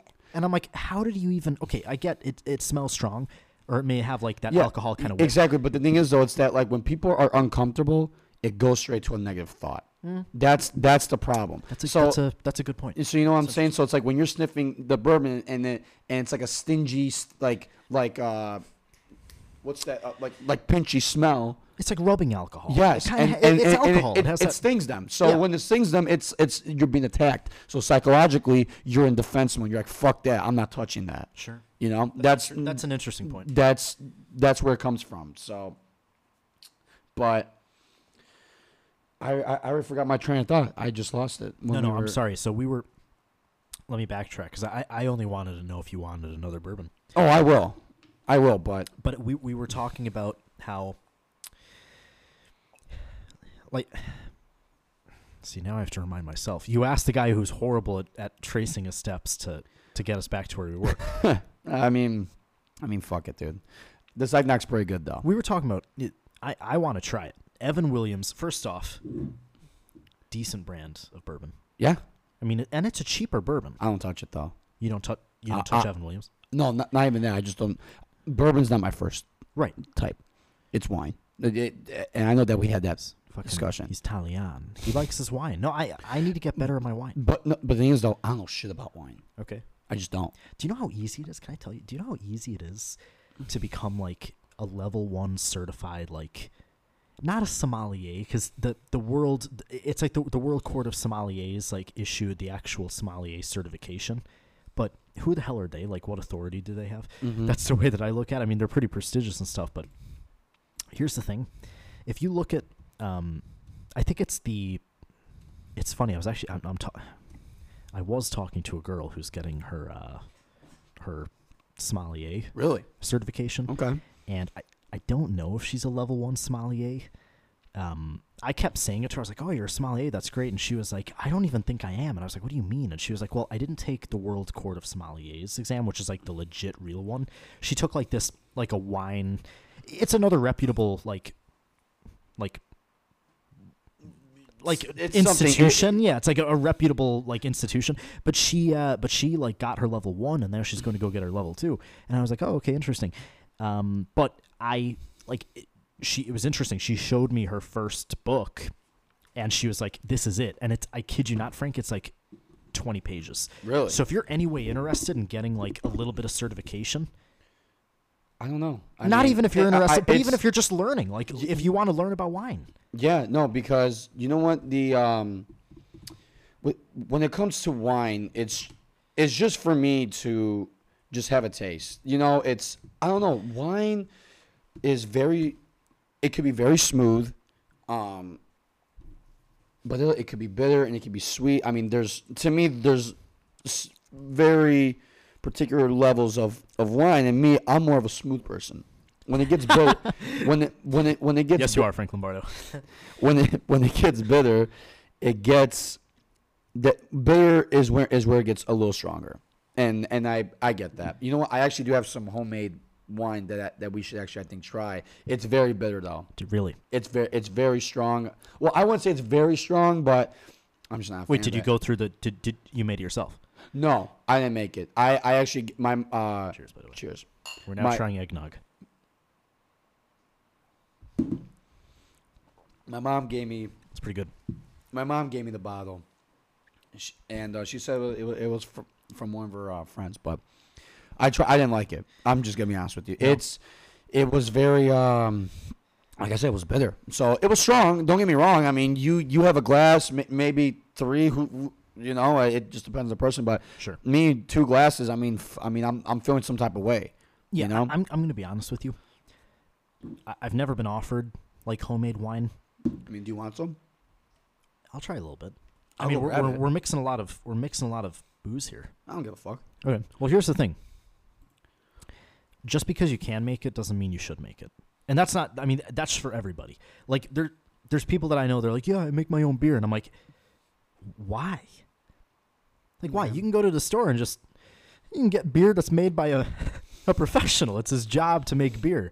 You know, like what if someone said, hey, I made my own car? What? I mean, that doesn't make any sense. I mean, I know that's a ridiculous comparison. I get, like, I guess people think like, oh, I make my own bread, I make my own pasta, I make my own food. I may as well make my own,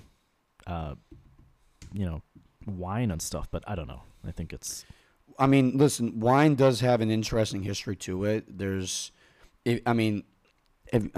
I guess the real question is, have you really had homemade wine or no? No, really, no. You haven't tried it? No. Because unless it's commercially made, I don't think I've had it. No. I was gonna say because I've had a couple homemade wines and I've seen the process of it, how it works. Not to the complete 100%, but right. I've seen, my friend that I grew up with, his name is Gianfranco. His grandpa and his father, they would smash grapes in their garage and they'd be making wine. So the first time I saw a Crown Royal bottle, I thought it was wine because that's where he put it in. That's awesome. I have Italian neighbors that do the same thing. They're like, give me all your empty bottles because they make they make like homemade limoncello, chocolate. They make their homemade wine. So yeah, they're doing the same thing. Okay. Yeah, I mean that's crazy. Awesome. That's crazy. Here's my problem though, and I don't mean to sound like a snob here, but all wine, there's a critical ingredient to wine, and it's the grapes. Yeah, that's what it is. I mean, it's the grapes. So here's my issue. Go ahead, tell me. If you're making the grapes, if you're, how do I put this? Like, the grapes have to be from a dedicated vineyard, because the process of making good grapes, like, they have to be stressed. Like, they have to be like, you almost have to neglect them.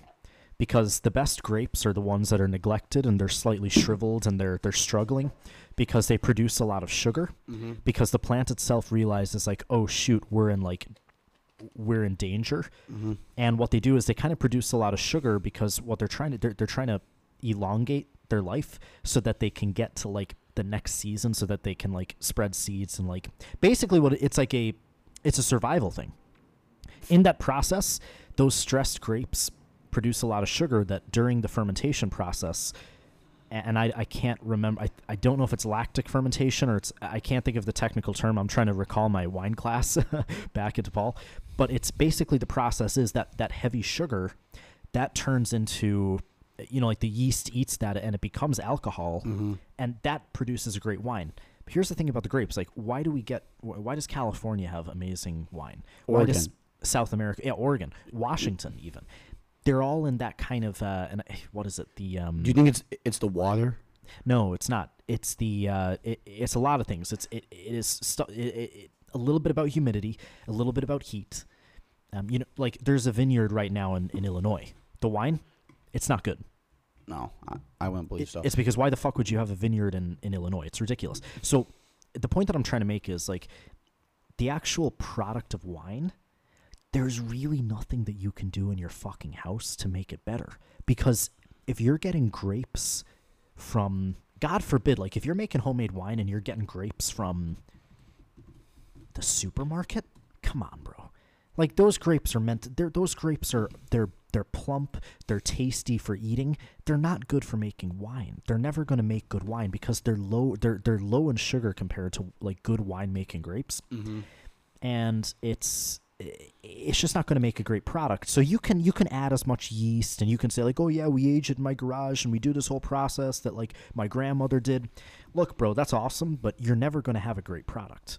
See, now I'm recalling all this wine stuff and I bet I'm pissing off some people that may be listening. They're like, nah, man, my grandma makes some great homemade wine. And I'm like, I mean, maybe, I don't know if she ships the grapes in from Italy, maybe, I guess, or if she ships some, those Chianti grapes from or those Sangiovese grapes from mm-hmm. Italy. But, unless it's like that, if you're making the grapes in your backyard, unless you have like good root stock, I don't know if it's going to work. Okay. Yeah. What's going on? There it is. How are you, man? Good to see you. Thank you. Oh, this is fucking awesome. Yeah, this is the homemade wine I was talking about. Here, go ahead.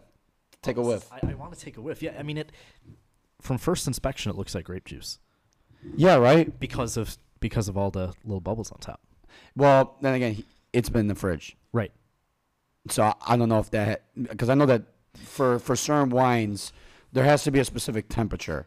You know, that's my problem with wine. It's like, yes, I want to learn. I want to learn like the different types, but it's like it's a big extracurricular activity of my interest, and that's a lot of time. I mean, look, it even says right here for sommelier, just the cost of being a certified one estimate is the average is about $1,300 to $1,500.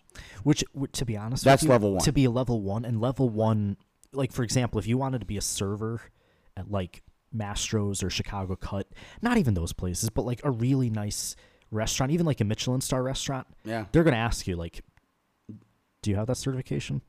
Yeah. And if you wanted to be a server at those great places, it's an awesome certification. Like think about kids that are coming out of college, Frank, and like they're like, you know, I don't want to go to college. I don't want to put myself in debt, but like I will study as much as I can, and when I turn 21, I'll take the sommelier exam. And they could be, when they're 21, they could be a sommelier. If you learn enough, like by the age of 22, 23, you could be a level 2 or a level 3. Yeah. You could be working at a Michelin 3-star restaurant. You've been making a ton of money. Anyway, but that's besides the point. I'm sorry. No. I mean, you are right. Like it's for you as a hobby. You don't want to just become like a fucking sommelier. Like you're not going to use. No, it's tough. But I must say though, it's. I'm reading right here because I was curious to see what the average salary was for one. So it says the median for a certified sommelier salary is $62K. Yeah, and that is second level certification and is typically held by sommeliers and wine professionals with around 3 to 7 years experience. So if you let's say you basically said fuck college, right? Sure. Let's put this in this scenario. You said fuck college. I'm gonna start working. I'm gonna work at the restaurant. I'm gonna be a server. I'm gonna go into wine, and I'm just gonna learn the wine, and that's a great way to get started. Sure. Costs you $0. You're working. It just costs you time, right? No, that's true. Right. Yeah, you're right. Now let's advance to that. You've been serving since you've been 17, 18 years old. Sure. Right. Now you got everything. Now you're 22. That's 4 years after college. You already meet that criteria of being a level 2 sommelier. You could be making the average income of what starting out of college bachelor degrees make. It's possible. Even probably more. You know what I'm saying? Because there's a lot of and here's the thing. There's a lot of servers out there. I don't know a lot of servers at like fine dining restaurants that are like 21, 22, 23. No, it's very rare. Like they may be like maybe in their late 20s and their early 30s. Yep. And then it goes up from there.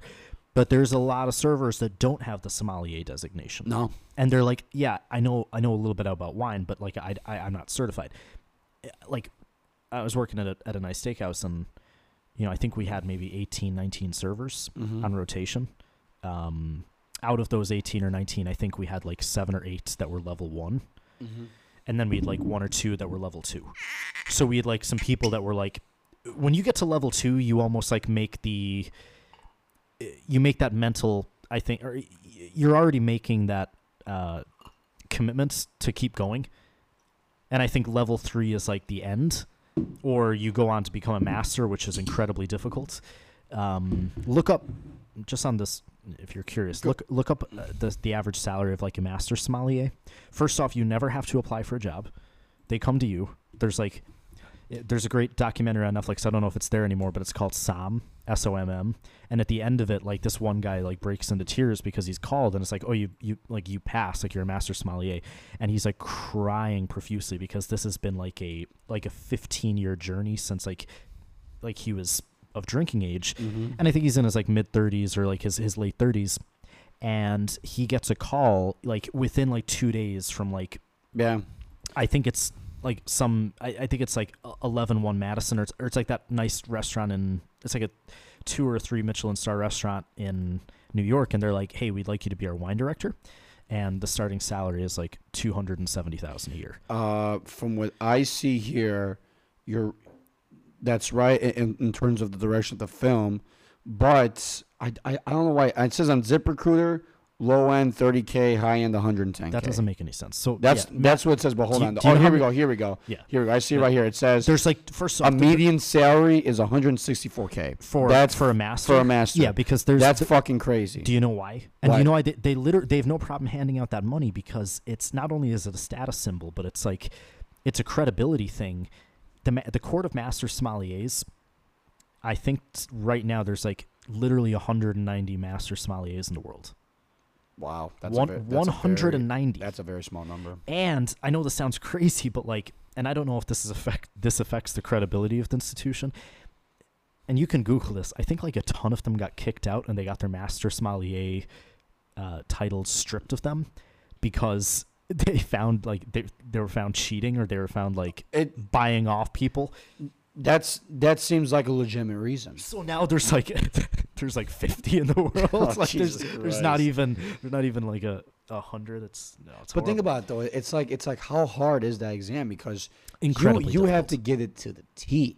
There's guys that are literally, Frank, like it's for fun.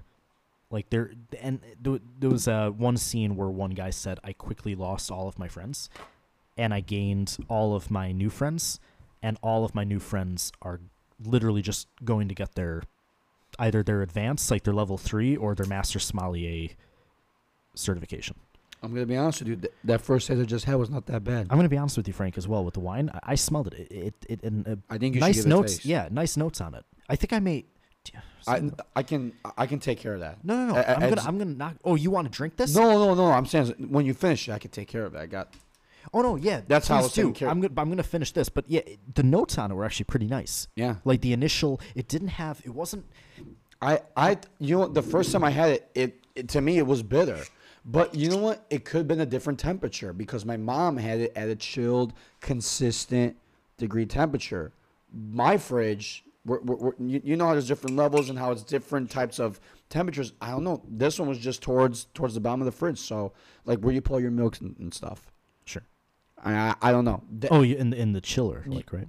But it's anyway. It's I don't know, but it's first taste wasn't that bad.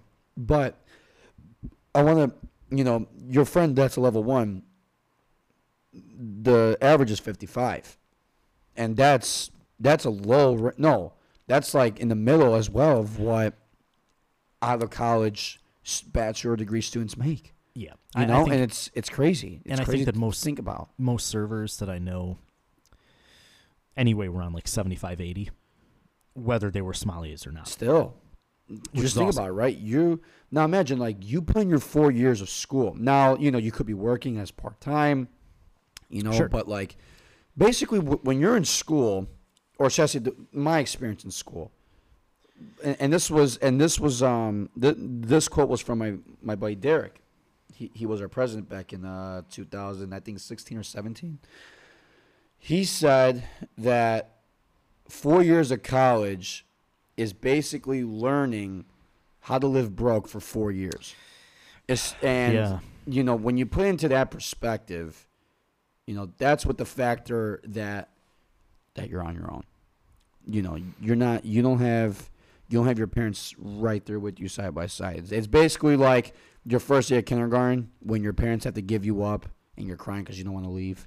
It's like that, but with money. Well, here's the thing. I think that a lot of people, this is one thing that I never understood, but I can't blame people for.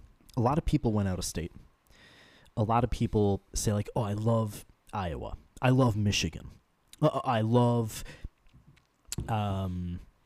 UCLA." Or anybody that's going to UCLA, but that's a great school to get into, so I'm not knocking it. But here's the thing. Like they would go to these amazing schools, or not even amazing schools, but just these schools out of state. And the price tags that come with out-of-state tuition is ridiculous. Oh yeah. And you have to ask yourself, like, what is the opportunity cost here? And if you step back and you look at it, and you're like, there's like Michigan State University, Iowa, all these places, there could potentially be like 40, 50,000 kids, if not more, that are going to that school. You kind of do have to ask yourself, like, what's the percentage of them actually getting a job?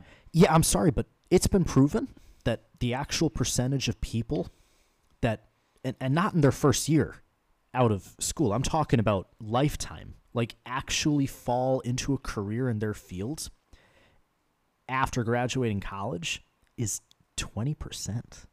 That's horrible. So, and like I hear people, and I don't want to, it's not like a cliche thing, but like you hear people like Elon Musk and that say, you don't need college. Like college just it's a place to drink and it's a place to, have a good time. Like, you can learn everything on the internet. He's not fucking wrong. No, he's not. Like, he's not. Like, here's the thing. Like, I'm going to be honest with you. I learn a lot of cool things. I learned a lot of cool things from college. I learned a lot of cool things. I learned how to critically think. I learned a lot of useful stuff. I did. And for example, if you're going to go get your CPA, you're learning a lot of useful stuff. If you're going to become a lawyer, you're learning a lot of good stuff. Correct. You can't apply that argument to everything. Like, if you say, I want to be a lawyer, I want to be a doctor. Here's the thing.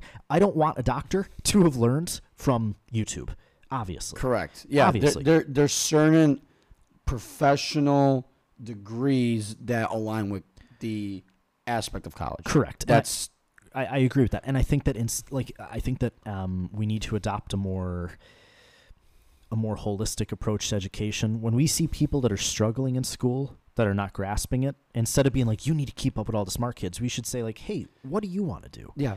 Like, hey, do you like, we need to make it. First off, I think grading, standardized testing, the traditional education system, it all should be fucking thrown out. For anyone that may be listening or anyone that's interested, there's an amazing concept. And I when I was at school, ironically, when I was in college, we learned about this. It's called the Summerhill School. Look that up. It's fantastic. It's like an English school where if kids didn't want to like go to class, that's cool. Like, you could just chill and you could like play outside and stuff. But they held like elections, and they held like, it was very democratic. And they said, okay, well, if you don't want to participate in class, that's fine. But like, you can't come back for another 2 classes. So like, because you would disturb everybody. So it prevented people from being like, oh yeah, I'm just going to skip class. I'm going to go play. I'm going to go do something. And it was a very holistic, interesting, it says way of doing education. You probably have more information in front of you. No, yeah. It's the founder of Summerhill. It was A.S. Neal. All crime, and this is his quote: "All crimes, all hatreds, all wars can be reduced to unhappiness." It's very true. It's very true. And and I think that even I may even it's free. It's free. It's earmarked as free schooling. Yeah, it is. And the idea is the children decide what their curriculum is. So he would consider like, if like, and a great part of his book was he acknowledged that a lot of the little boys would, any age, but primarily people under the age of 10, would like to, construct, toy guns, and they'd like to go out and they'd like to, play guns. He thought that was actually quite constructive, because he thought that was, not to get all philosophical, but it kind of fits into what Friedrich Nietzsche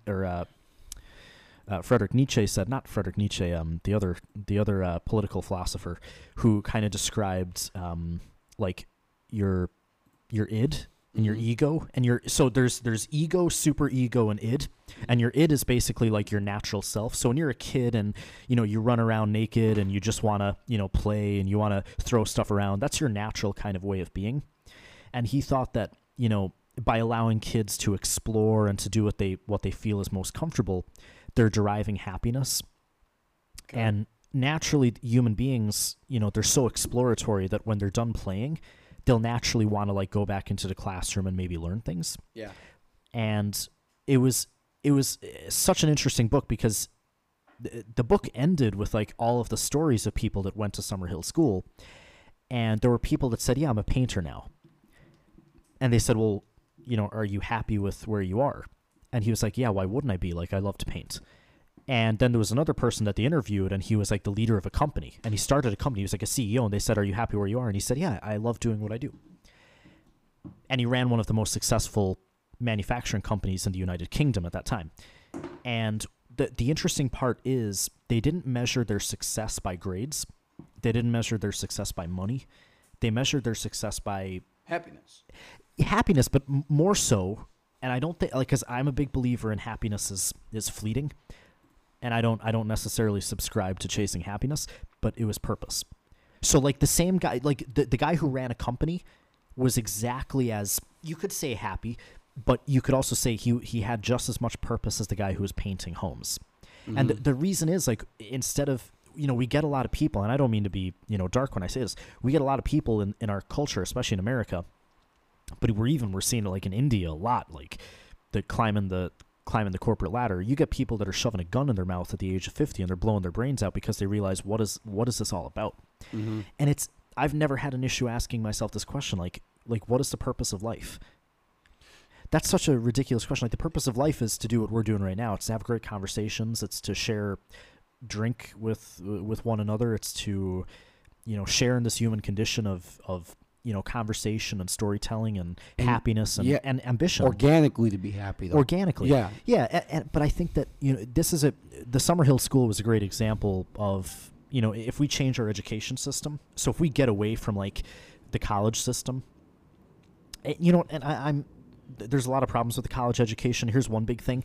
Colleges can charge $50,000 a year because they know that when students take out loans, they're federally backed. Yeah. So like if you default on your loans, you know who's getting paid? The school. The school's getting paid. It doesn't matter if you default on your loans. They're getting paid. The federal government comes in and they pay them. So here's the thing. Like, it's ridiculous. That is a ridiculous, and it was such a poor piece of legislation that they came up with decades ago. And again, I'm not attacking them. They may have thought it was a good idea, but here's the thing. Do you want to know what my theory is behind it, though? Sure. My theory is that the reason why the federal government gave loans, and there's a positive and there's a negative to this, of course. Okay. The positive is to take care of the people that can actually have an education. Sure. That's a given. But the negative besides of that is that it's profit to them. It's just a business model. Fucking A. I think they're fucking greedy about it. You hit Even it though on the the schools get paid their exact amount, the school makes money. The school makes money, and the government makes money off of it. Well, so because their costs can be, if we put just to one student, the average student probably maybe costs them fucking $4,000 a year, maybe. And it's the same way how shoes are made. Shoes don't cost anything, and the market price is fucking ridiculous. Sure. And that applies with a lot of other things. So the same with how the government provide these loans. Diamonds are worth nothing either. It really. Yeah. Wow. That's a conspiracy theory that I love, by the way. That like Tiffany and Company and all those places, like back in the late. I'm sorry to cut you off. No. I mean, but in the early 1900s, if you watch like old shows, like I Love Lucy was a very popular one where, if you watch that show and you ask people that watched it in real time when it actually aired, they were kind of like not confused by it, but it was a new concept of like getting on one knee and giving your bride a diamond ring. Mm-hmm. Like, it could have been any ring before that, but the diamond ring was like very popular. Here's the thing. There's this conspiracy, and I believe it, that like there's a great abundance of diamonds. It's just that when they source out these diamonds, and by the way, when they're blood diamonds, that's a real thing. There's like a kid in Africa right now that's like, smaller than your leg, who's 6 years old and he's malnourished and he's held at gunpoint because he's working in the diamond mines, and he's fishing out these buckets of diamonds, and they get stored in giant deposits, and only a certain amount of diamonds get released every year. It's to keep the demand extremely high and the supply extremely low, because what does that do? Raise the price that you can afford, or you create you create a market condition where the prices go up. So there was just an excess supply of diamond, and that's why it's not worth anything. No, it's not that it's an incredible excess. There is an excess. I do truly believe that there's an incredible surplus of diamonds out there. Like, they're just like any other, like, I think that are they rare? Of course. Like, if like diamonds are the strongest substance, they're an amazing, I don't know if diamonds are, no, they're not. It's not that they're an amazing conductor of electricity, but they're extremely strong. And there's properties to diamonds. Like, diamonds are used, if I'm not mistaken, in lasers and stuff. So they have it, like, they're a great element. They're a great resource. But the fact that they're put on ladies' fucking fingers and like men's rings and earrings and bracelets and necklaces, it's ridiculous. They came up with the idea, and they pushed it through pop culture that you need to, like, your social value is based on a ring. So like for example, like if you were to get married, Frank, or if you were to propose to your wife, what would you go and buy? Would you buy a diamond ring? That's what you would do. Yeah, that's why, exactly. You're right. Why? Because like that's anything, just traditional. That's it's how tradition. how everybody else does it. Exactly. So people put it down to tradition, but when you think about it, like, why do people do anything? It's because of tradition that comes before them. But like we were talking about before, when you talked about like, like common sense and, not believing history until you see it with your own eyes or being skeptical, you got to be skeptical. Like I, for example, like and I think that this is like a beautiful thing that I've heard other, and it's something that I will do. I think that buying the woman that I love, like a gold ring or a silver ring or whatever, platinum ring is nice. It won't break the bank because I will turn to her and I'll say, I want to travel the world for 3 months with you. I want to taste the best wine in Italy. I want to go to Australia. I want to go to Tokyo. I want to try amazing food, and I want to have these memories for a lifetime, because that you can taste, that you can eat, that you can experience. That ring on your finger is making Tiffany and Company extremely rich. Oh yeah, 110%. And that is not an indicator of love. The market up price is ridiculous. Well, that's the thing. But here's the thing. That's it. There's not enough of it out there, and not a lot of people control it to where you can actually verify. Wait, why is this diamond ring from Tiffany and Company worth $50,000? Right. Like, wait. Why? Who told me that you ever hear that stupid rule? Like, oh yeah, they say you have to save 3 months of your salary for a ring. Yeah, that's... Well, who said that? No. Fucking Martha. I don't even know. Sorry if there's anyone that's named Martha. But that's, I'm just imagining fucking Martha. I'm just thinking of that. Like, if you really think about it, why is that a thing? I don't know. And just to go back to education, I don't want to go too far off what we're talking about. That's another thing. Like, why is education $50,000? It's because the market conditions made it that way. The federal government said, "Hey, schools, you guys can, charge your tuition, and whatever the, students will apply on FAFSA, they'll get the student loan, and we're going to back you, basically like the FDIC does. We're going to back the loan, and if they default, we'll pay it." So this is, you know what, I feel like I'm off track because everything that I just heard what you said, everything that I heard what you said, it was that, Jesus Christ, I lost my fucking thought. How the loans have to be, paid back, and how the government, really structures all that. It's very interesting how that's the way portrayed, and according to CNBC, they say that, the 3-month rule stemmed from a marketing campaign came from De Beers Diamond Company that was ran in the 1930s, and they sold the idea. Now this is from the quote that says that true love and commitment can only be shown if a man spent a month's salary on his wife's ring. In 1988, the expectation grew to 2 months, and then later was 3 months. So when you put it, basically it was just a word of mouth. It was just someone portraying their own image of what, of what marriage should be like, how to propose to somebody. But that's not the way how you do it.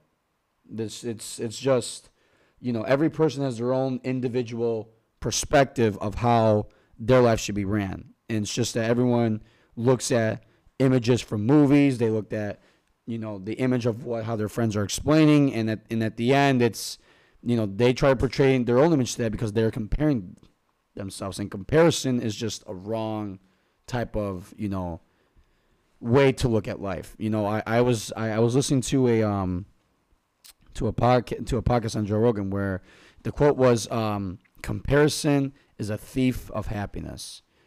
And isn't that true? I think so. It is. I really think so. I agree with you. When you look at it like that, it's crazy. It's just you don't think that when you compare. I mean, this is just the general rule of trying to compare someone's life, or just trying to figure out like how comparison works. But when you look at it, it's just you're just saying that comparison is just a natural way of conversating. But who started that comparison? Where did that come from? So, to me and to everybody, especially nowadays, that's all they do, and it's derived by social media. And social media there is its positives and negatives, and you know what? Before I was a guy. At first, I was always pro social media because back in college, that's the way that's the way how you had to expose yourself. Now, during college, I saw it as a negative. Now I'm slowly heading towards the middle because it does have its balance. It does. When you look at the positives, it's you're seeing things that you haven't seen before. And it just depends on. Yeah, you're being exposed to like new ideas. Correct. That's the positive. It's the ability to explore your mind and open it. The negatives about that is that there's people behind that. So when you look at the people, it's your peers or it's someone that you're wasting your time on and exploring their own life, and then you're comparing yourself, and then that's where you fall into that mental state of depression, sadness, and looking at every other way of your life in a negative aspect. And that's the reason why mental health as a subject has grown dramatically. And it's just sickening. It really is, because when you lived in a type of life where it was all family, your mom said, I don't give a fuck if your friend has this. I don't care if their parents have the best fucking cars in the damn world or they have the nicest house. You got food on the table, you got a roof, you got clothes, you're going to school, and you have the ability to watch TV. It's like that, that is a main morale of life. It's that's what creates value. But the fact that value is being portrayed as such a different way, and especially that social media is considered a platform of how value of life should be, or at least trying to show what how it could be. It's and it's the wrong way, and some people see it, and some people just don't care, and some people really think that it's a good thing. It's So you bring up a lot of great points. Social media, and I remember talking about it. Like when we were in grade school, like people would say, like, remember, like it's not good to do this on social media. Like people look at it. Like when you're going for college, when you're going to high school, people look at what you say, and it's like, okay, whatever. And people were like, fucking, it's like bullying each other and stuff like that. Like that was important to think about back in what, 2010, 2011. Yeah. Because the internet had been around for, not the internet, but you had Twitter that started in 2007.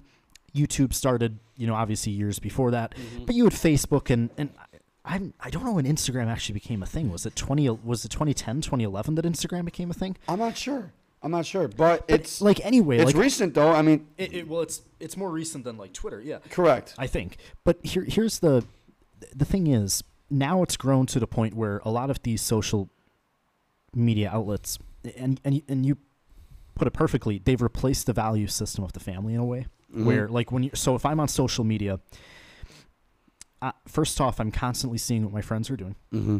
which is great because I'm like, oh, my friend went to Barbados. My friend went to this other place. Yeah. Then you get the pictures of, oh, they went to a nice restaurant. They took a picture of their meal. It looks fantastic, whatever. But then that human nature kind of takes over. And there's two questions you have to ask yourself. Like, well, I'm not doing anything cool. Like I have to compensate. I have to put something cool on my timeline. And then another thing is, why are you putting that thing in your timeline in the first place? Yeah, exactly. But why are you? You're trying to have yourself at the top of a comparison list. That's it. You're seeking validation, and you brought up a great point where it's like comparison is the thief of happiness. Constantly when you're being reminded on social media, and it's gotten worse, by the way, because do you remember, and I know it sounds like ancient fucking history, but remember when they update the app every time, they're getting you to like buy into a new feature. Mm-hmm. Do you remember the time when Instagram, like when your feed would run out? Yeah. Do you remember when Facebook, your feed would run out? Yeah. They would run. Now, remember how like interesting it was, and I've thought about it. Like, like how it would hit like, oh, you're up to date. And then it would just end. That's right. That doesn't exist anymore because they realize they're like, oh, wait, when people are done, where do they go? They go to Facebook. Where did they go? They go to Twitter. Oh, they go to Snapchat. And people were like, nope, we want to do away with that. So I think that not only are there's so many problems with social media. First off, it's infiltrated every field. It's infiltrated, like if let's say you go to business, half your curriculum is learning how to be like marketing on social media, how do you leverage social media for your advancement for business. Like Frank, there's some industries, like my father's in construction. I have an Instagram page for his company. Oh yeah. Like, and the reason I do it is because in case anybody is on there, like there's builders, there's clients, there's people on there, and they may see it. And the funny thing is, like that's fine. There's no problem to that. But I think that crazy. Go ahead. It's crazy. Just got shown a ticker symbol, and I just got shown a stock, and I didn't see the ticker symbol. What's the ticker? That's Costco. What was it at? No, it's not. It's not what was on. Finish, and I'll just tell you what I just saw. I'm so sorry. That's my fault. I brought it up because I couldn't believe it when I saw the news. No, that's okay. I want to see it. I'm interested. I think that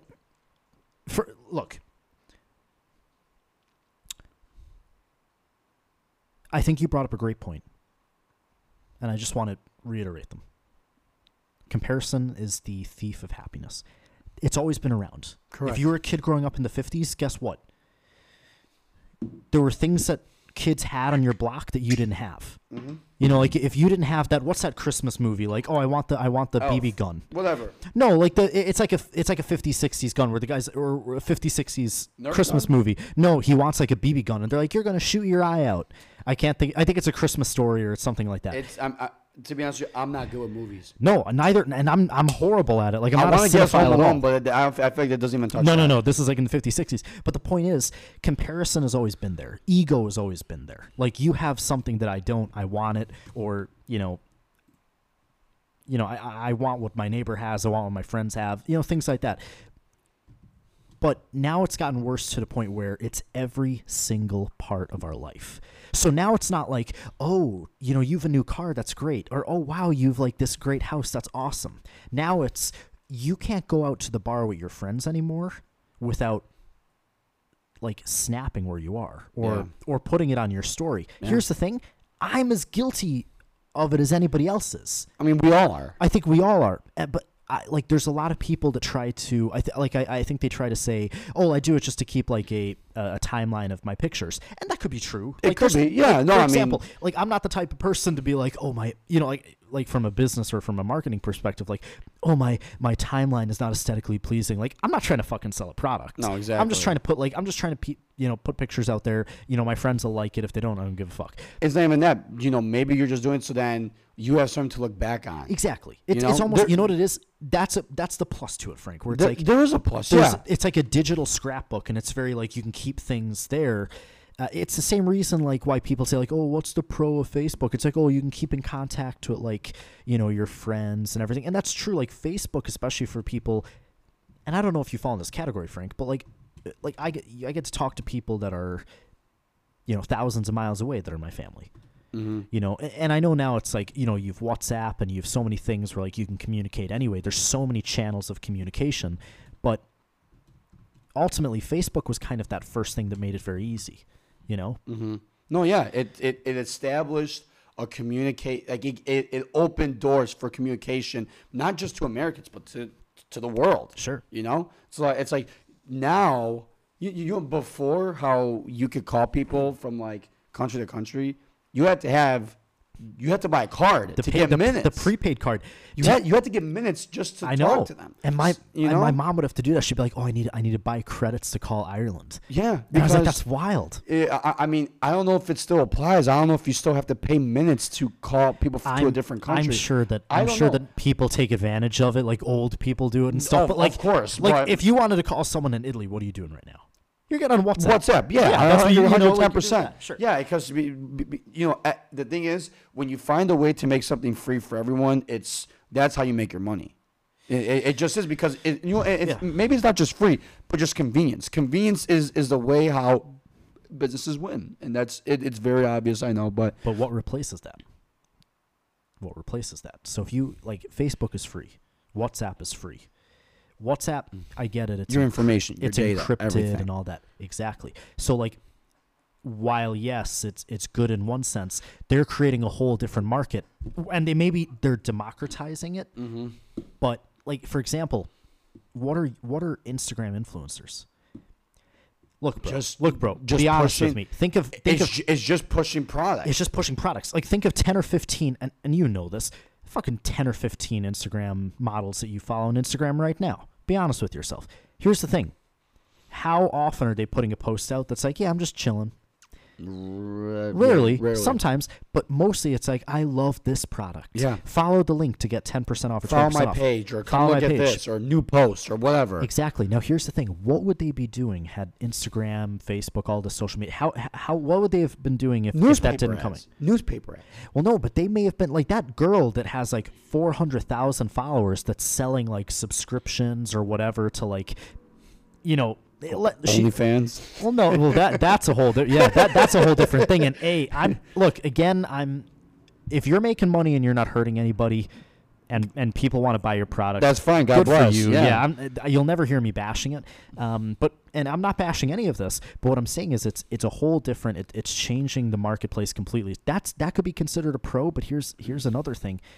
Or just a really quick address, like what would those Instagram models be doing had it not been for Instagram? Right now, who knows? They probably wouldn't have a job. Yeah.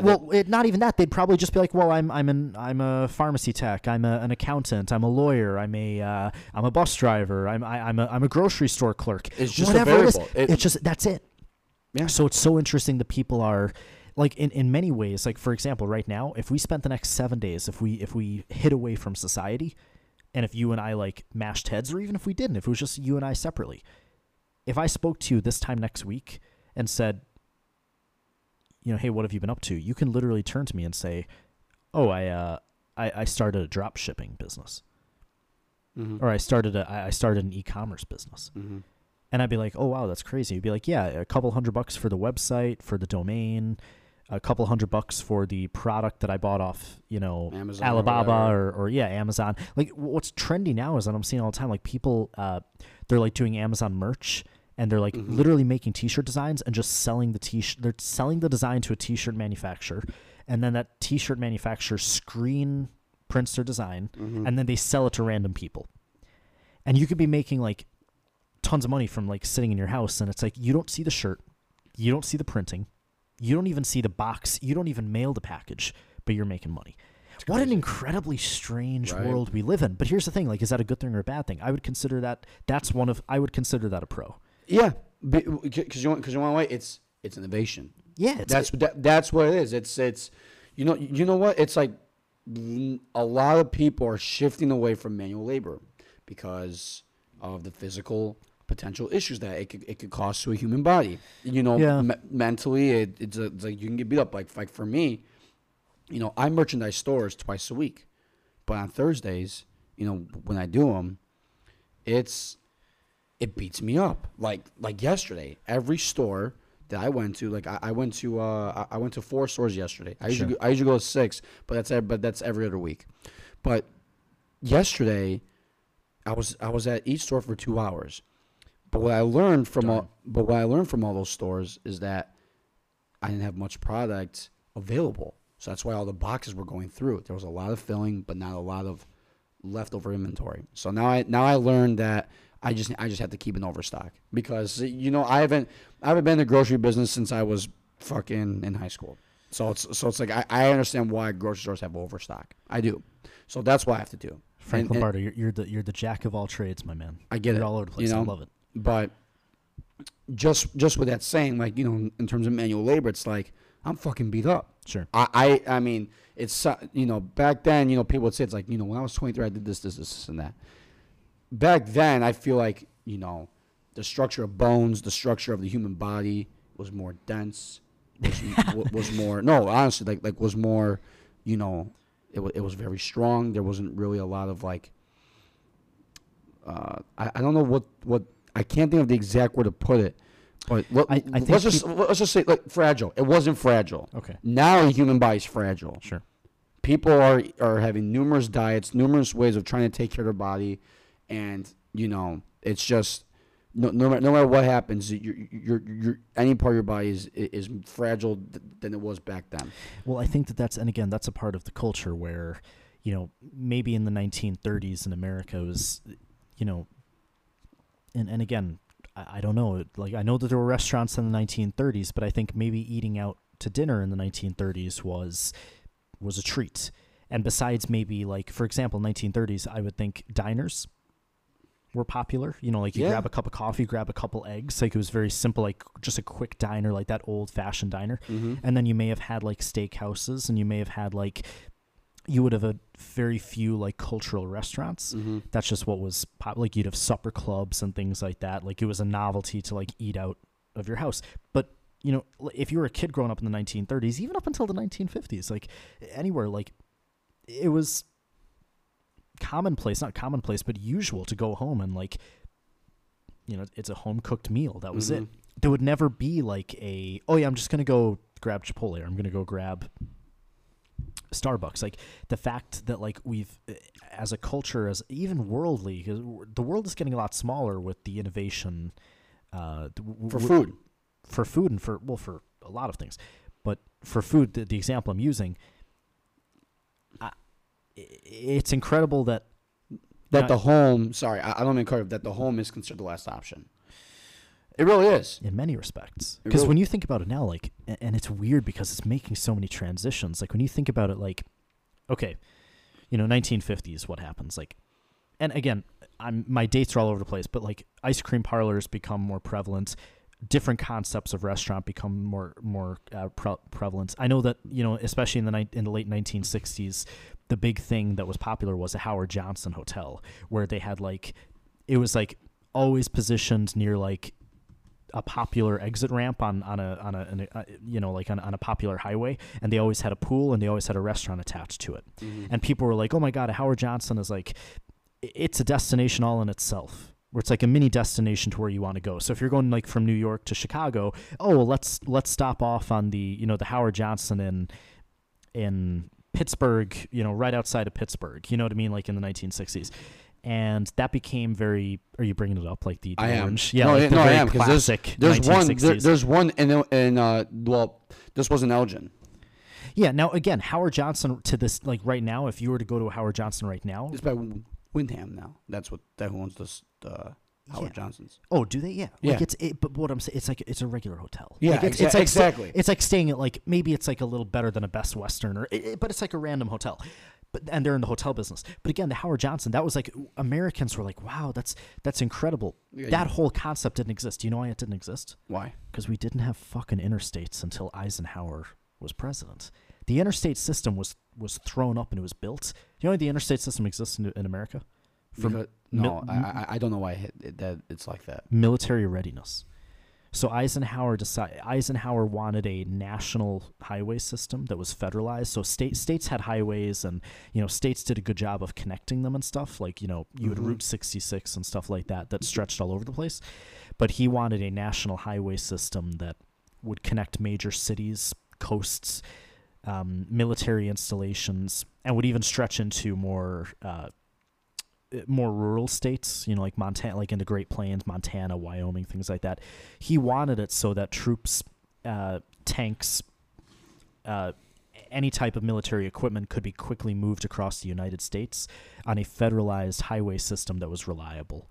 So he didn't, for example, like, he didn't want to say, okay, well, we need to get, you know, from A to B, we need to get, you know, 20 dozen tanks. Well, if you're bringing them from a military installation in West Virginia and you're bringing them to, like, Alabama, because if we're getting attacked, you have to go through country roads and everything. He thought it was the most ridiculous thing. He didn't realize that it was going to boost commerce so much, I don't think. But it's crazy how that evolved to that. But how many markets have been created because of that? Like, how many more automobile companies came out of that? Like, how many automobile companies said, wow, there's an interstate system right now, like Chevy, Ford, all of those, Chrysler, etc., Audi, whatever, you name it. All of those American companies primarily that were like, oh, now it makes sense for us to hire 40,000 more people and produce an extra 100,000 cars because there's a federal highway system that makes it, like, it's not that there is a demand for it. There's highways all over the place. There's roads. If you build it, you're going to need something to do it. Yeah. And then you had the Howard Johnsons. Then you had gas stations. Then you had rest stops. Now you have Oases. Now you've Oasises. What goes into the Oasises? Ice cream shops, pizza places, all of these things. Gas stations. Now what happens with gas stations? Now you've BP that comes over to the United States. Again, everything I'm saying is just, it's more like I'm painting a picture. I'm not saying it's... It comes in. It fits right. It fits the picture. But yeah, and new markets occur. So new markets happen. So now when we say like, oh, it's crazy that you can be a decently attractive man or woman, and you can be like selling athletic products on Instagram, or you can be a super funny guy and you could be making like skits on Instagram and TikTok, and you could like be selling merch. And people are like, if you ask someone from the 1950s and 60s, they'd be scratching their head like, what is this? Right. But again, and it's similar, like, do you think Sears Roebuck, who literally owned all of Merchandise Mart in Chicago, do you think that they would have... I think at one point they owned all of it. The biggest like mail order catalog company in the country. Do you think that they predicted Amazon? No. Because they didn't get ahead of it. Like Sears is so sad. Like when you think about Sears, like they had big giant anchor stores. They were so dull looking and they were selling a ton of product. They never bothered with their online presence. They never bothered with e-commerce. They never bothered with things like that. Yeah, but who would have thought of that? Exactly. No, but the point that I'm trying to make is like I'm not saying like, oh, Sears are idiots. No, they were giants for their time. But it's like going back to what you said. It's innovation. Like people say capitalism. I think capitalism should be replaced with innovation. Correct. I am with you 110% because Jeff Bezos is not a bad guy. He did I don't think so. He took a model, Sears. He took Sears. And he said, how can I make it easier for people to access all these resources? How can I help that? Sure. And with that question coming into along with all these different solutions, that takes time, that takes capital, that takes money. It's like the man had to go through so much money of his own and that's how it's like, that's what people don't understand. They think this guy's a greedy prick, but he's not. Because I think that people didn't see the documentary of... It's a lot of jealousy. But they don't see the documentary of Jeff Bezos in 1998 when he's getting interviewed. I think it's by like 60 Minutes. The guy's driving like a 1998 Honda, but you have to like adjust your attitude. You have to say like, oh well, this was filmed in 1998, so it's a relevant car. Mm-hmm. But he was like, it'd be like him driving like a 2020 Toyota Camry right now today. Mm-hmm. And he was driving it, and the interviewer was like, why are you driving this car? Like you're worth like, I think I don't know, probably like a couple million. I think he's worth like $3 million in 1998. And Jeff Bezos says, this is a perfectly practical car. It does everything I need to when I need it to do it. Yeah. And it was like, wow, what a refreshing attitude. Then he like goes into his office where he is like Amazon spray painted on like a banner, and he's grinding it out. And his whole idea of like what a creative mind. And I think some of the best minds in the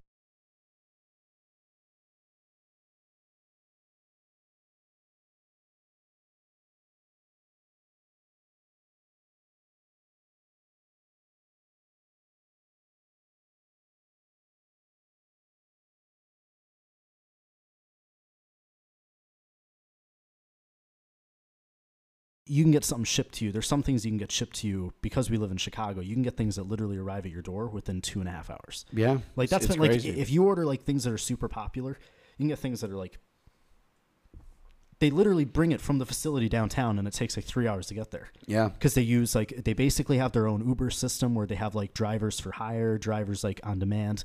So it's pretty crazy. So you can't knock him for that. But yeah, people bash him because, oh, he's worth like fucking hundreds of billions. Okay, well, he made the world such a fucking crazier place in a good way. Mm-hmm. So maybe he fucking deserves some money. Maybe go make your own billions of dollars. Come up with your own great idea. I don't know. It was all hard work. So yeah, exactly. But Mike, man, thanks for coming in, my man. How you doing? Good, man. I'm doing good. So you want some? You want any drink? You want water or anything? Give me a bottle of water. Yeah. All right. So yes. Right, you guys dive back in. I'm gonna go with my jacket, and I got a jacket here, man. Are you sure? Okay. Yeah. Okay. For all that's curious, we're still in that rainy garage in fucking Norwich. It's It's fucking freezing. it's fucking cold out here. I will get space here, but No, it's great. I love the authenticity of doing it. yeah, no, I love it. And I'm really surprised I'm going through this fucking wine bottle. Man, you're killing it. Yeah, no, I like the dude. wine. So here's the thing. Going back to the wine real quick. Like I said, great first impression, like on the nose. And I'm not being a snob when I say this. Like people smell wine, they're like, oh, I like that or I don't like that. Mm-hmm. When you taste it, it's got a little bit of bite to it. Like you can tell, like it's like a. I don't know if alcohol was added to kind of help it.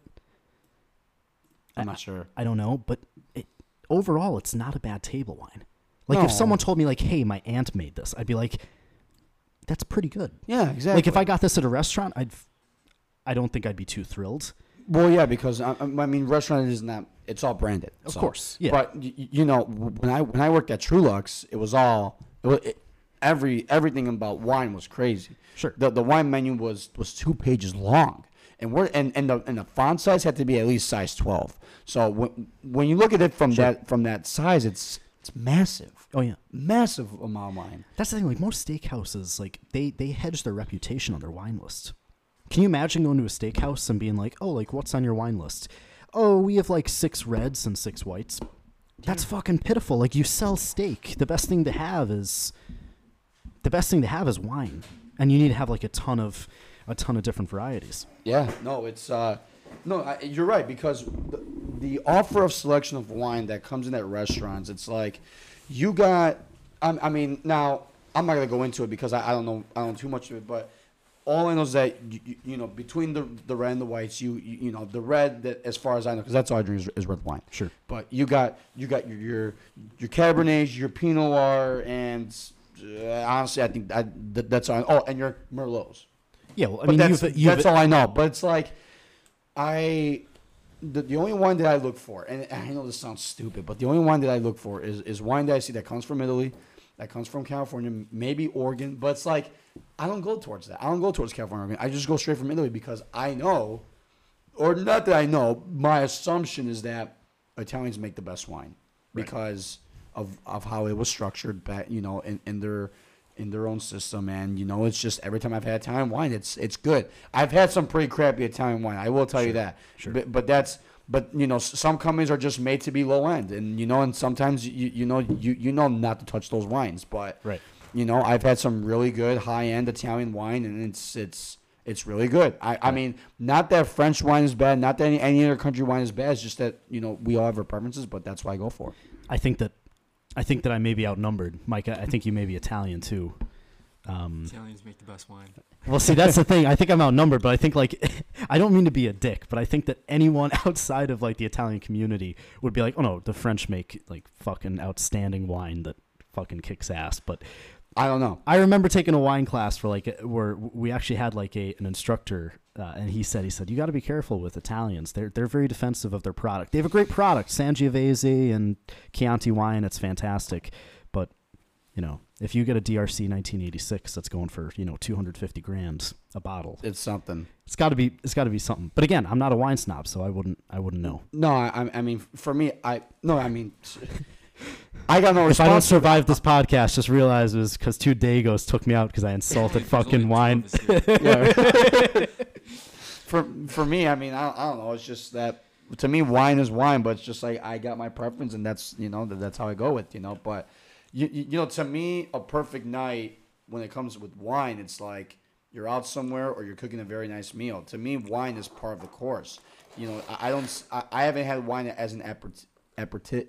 Aperitif. Yeah. I legit thought I had that right. As an aperitif, or, you know, that's pretty much it. I just don't see it as an aperitif. I see it's either with the course or before the course. Sure. I don't see it as after the course. The only time I see it as after the course is if the meal wasn't heavy. If the meal wasn't heavy, then wine will You'd come have it afterwards. Yeah, of course. That would be my aperitif. It's just the moderation of the meal.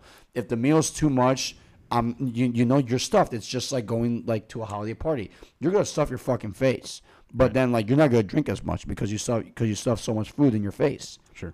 So that's why, you know, for me, the perfect night is you have to have a modernized meal with some wine with it, and with just wine all around. It's got to all go together, right? Yeah, I think that French people, that's one thing. I think Italian people love their wine and their food together as like a marriage. I think that other people are cool like with just drinking wine by itself. Yeah, no, and there's nothing wrong with that either. Right. You know? And I could be wrong. I could be completely wrong. How Mike, how do you go, you know, in terms of wine? Do you go just by itself or do you mix it with the meal as well? I mean, I don't know. I don't pay attention to necessarily pairing wine with the meal. I don't. It's just more of a flow. First of all, I don't like white. Like, well, I don't care for white. I would drink it, right? Like, if the night's going that way. Like, Sure, yeah. If we're getting drunk, like, oh, there's only a bottle of white left, I'll drink it. But I don't care for it in a connoisseur type fashion, right? So I'm only red, which takes out, like, the entire idea of pairing with the white meats or with fish, the white wines, right? So You compare some, just to cut in, you compare some fantastic reds with like chicken and everything though, because you're actually, but but you're right though. White wine is actually like for food. They say like white wine pairs with such little food compared to red wine. So you're drinking the best stuff. And I also don't prefer to drink while I eat. Yeah, I'm the same way. I like to drink before I eat. I like to drink after I eat, but I can't really wash down food with wine. Like I would if I had to, but I don't think that anyone really likes to. I think it's more of a societal. I kind of agree with you, right? Yeah. I think you're right. No, Yeah. First of all, red wine's never supposed to be cold, so it's already like warm. Oh, this is cold. Yeah, you really chilled that shit. Well, you chilled. I mean, I just do it in the fridge because she well, like was, if you were at a like, restaurant, if you had a restaurant and someone got red wine, it was cold. They'd kind of like look at you like, "What the fuck are you doing?" You know what I'm saying? So yeah. Well, at the restaurant, there is a certain temperature that they have it as. You know. Okay, I believe that. I mean, but like It's that's, you know what it is? that's not the general way though. It's just right? below room temperature. Correct. Because I think what like you're saying, like it shouldn't come cold. Like if you can physically grab it and it's like cold, you're like you fucked up. Yeah. Yeah. For sure. Okay. No, yeah. I mean, I agree. You know, but this is just out of the fridge, and that's why I feel like the taste is a little different. Because when I first had this, my mom had it at like a chilled like type of temperature where the restaurants would do it, and it tasted bitter, and it wasn't. It was much stronger. But now when I taste it, it tastes smooth. It tastes a little smoother, and you know now it's like it's not bitter. So you know why that is? It has to be the temperature. Yeah, it is the temperature. So when you like, for example, they say like the best way to serve whiskey to really get the flavor is actually not warm it up, but to serve it at room temperature. But like if you put whiskey on rocks, you know there's a flavor difference. Like people say like, oh, I want to put a couple ice cubes in this. It's because naturally like we're like I want to change this flavor. I want to change this profile. But you know what's interesting? Like I think I said this before. There's some pretty cool pairings that, like, you know, first off, I agree. I don't naturally, like, when I make myself dinner, I'm not like, oh, let me grab a bottle of wine so I can pair it with this. I don't think the average person kind of does that on the regular. But there's some weird pairings. Like, if you get Garrett's popcorn, famously, like, Garrett's popcorn, like, pairs with, like, an oaky Chardonnay. And it's weird because, and I tried this before. Like, we got this during a wine class. We had Garrett's popcorn and we had Chardonnay, and when you eat them together, like when you drink the Chardonnay and you have the popcorn, it's almost like they begin to taste the same. Like it's like they kind of combine, and it's like this weird fucking thing where you're like, whoa. And then I went to a really nice restaurant for my 21st. My cousins brought me in Ireland. It was a 2 Michelin star restaurant, and we got the whole fucking sommelier and everything, like the whole 9 yards. It was pretty crazy. And this guy, he comes over and he says, oh, I recommend this wine with this food. And I was having like a veal cheek, which was like, I've never had this before in my life. And I had like the bottle of wine.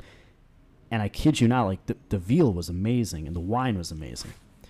But when you... Real quick, that's a spliff. Just in case... This is a spliff. Against tobacco. Yeah, it's like half tobacco. Oh, you know what? I'm okay. Yeah, okay. I'm good. Okay. Thank you. No worries. I'm good. Thank you, though.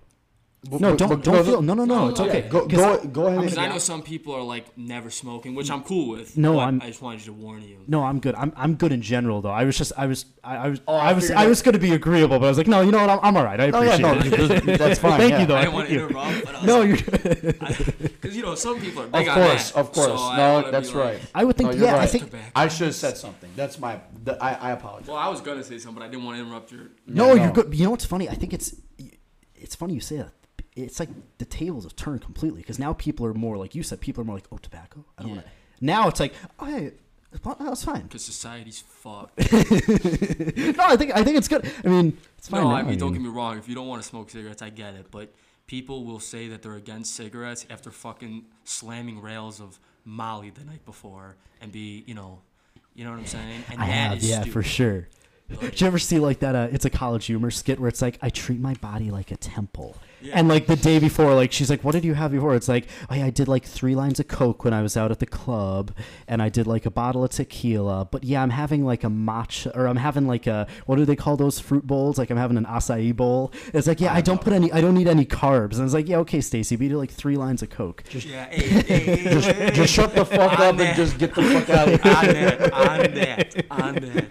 I forgot what the comedian's name was, but he was telling like a story about how like when you go out to eat in LA with like the Hollywood type, how they'll be like, oh yeah, I'm super healthy, blah blah. They'll order this like very healthy thing, and then they'll be like, be right back. And they'll go to the bathroom and do fucking lines of cooking. he's like, then they'll come back to the table. Their jaws fucking moving and shit. Because I guess when you do a lot of coke, like you're moving your. Oh jaw, yeah, no, you can't. Yeah, they rub like. Did you ever see like in Wolf of Wall Street? Yeah. And that's the sensation. Like you get the coke and you're like rubbing on your gums. Yeah, it's like euphoric. It's numb because you can't feel. It's a numbing feeling. That's yeah, it, exactly. Yeah. When I was at the fraternity house and I saw the first time one of my boys doing coke, it was a fucking crazy experience for him. Sure. Sad. I looked at him and like it's big. You want to with this too? It's like oh fuck me. Yeah, I dropped it by accident. But anyways, it's like you can see his eyes are like he popped in the Adderall, but then his energy is just fucking through the roof. For sure. It's crazy. It's like it's a matter of a snap. It's I don't know, man. It's you know what? It's like I know a lot of people who are against it because it can create addiction. It really can. It can be a very serious thing. But what? Cocaine. Oh yeah. I don't think it's like a matter of, oh yeah, I think people can form an addiction. Yeah, I think people definitely can form an addiction off coke. Yeah. But, I mean, I don't know. You can get fucking addicted to anything, right? That's fucking true, yeah. What's the difference between a drug dealer and a fucking pharmacist? The pharmacist is wearing a fucking white lab coat. Like at the end of the day. Fuck yeah, no, that's true. I think you should do whatever the fuck you want to do. But fucking everything else I like that too. Like if you're doing well and on the weekends you love to fucking ride the slopes, that's okay. Right? Yeah, I mean there's nothing wrong. Wait, I'm sorry. Is ride the slopes a euphemism for doing coke? Okay. I was like, are you skiing in fucking Boulder or are you doing coke? No, you know what I'm saying though? Like if you're not doing shit and you're against drugs. Or and you're fucking off with everything else, you're out of shape, whatever. And then you have the audacity to judge somebody that does coke who's doing big things like, oh look, they're addicted. They're doing if it's a problem, it's a problem. Different story. Exactly. But if it's not a problem, I think people should do whatever the fuck they want. Exactly. Everybody's different too. Everybody's different. Some people can do that shit and be fine. Some people can't. I'm not necessarily saying everybody should risk that possibility. Mm-hmm. But what I'm saying is if somebody has a routine of, doing well, and then they like to fuck around and do crazy shit, whatever that might be, all the better. Like, do what you gotta do. Yeah. No, that's true. Oh, go No, ahead. go back to what we were talking about with the French wine. Wait, hold on. Before jumping, do you remember the news that I showed you on my phone or kind of do it? Yeah. So, I want to. So I know we kind of cut off track, but Mike. I got a notification from Robinhood. Costco. So do you remember Costco, how they were supposed to give a special dividend to all their investors and whatnot. I heard about that, yeah. Bro, they gave a special dividend. Please, come on, what is the dividend? I'm not joking. They gave me $10 a share as a dividend.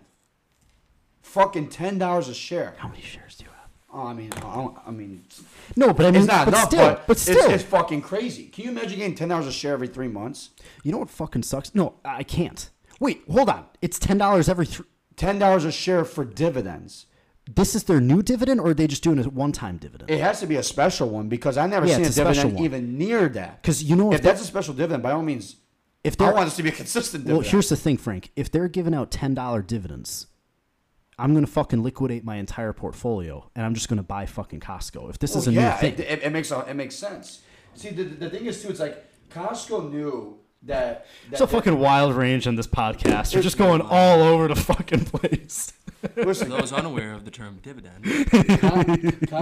So basically, what for people? Welcome to the Frank Lombardo Show. For people who don't know what a dividend is that it's a the U.S. school system has failed you. Oh, 110%. If you don't know what a dividend is, fucking A, brother. It doesn't matter. Fuck it. It's failed all of us.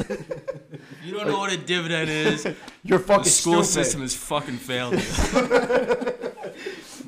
A dividend is when you invest in a company, and then every 3 months they pay you as a return of your investment.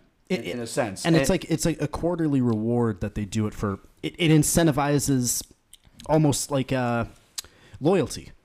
So you don't hop off the stock, and you don't treat it like you ride the highs and you get off on the lows, like that type of thing. Yeah, it's not a one night stand type of thing. No. But what sucks though during COVID is, and Frank, how many?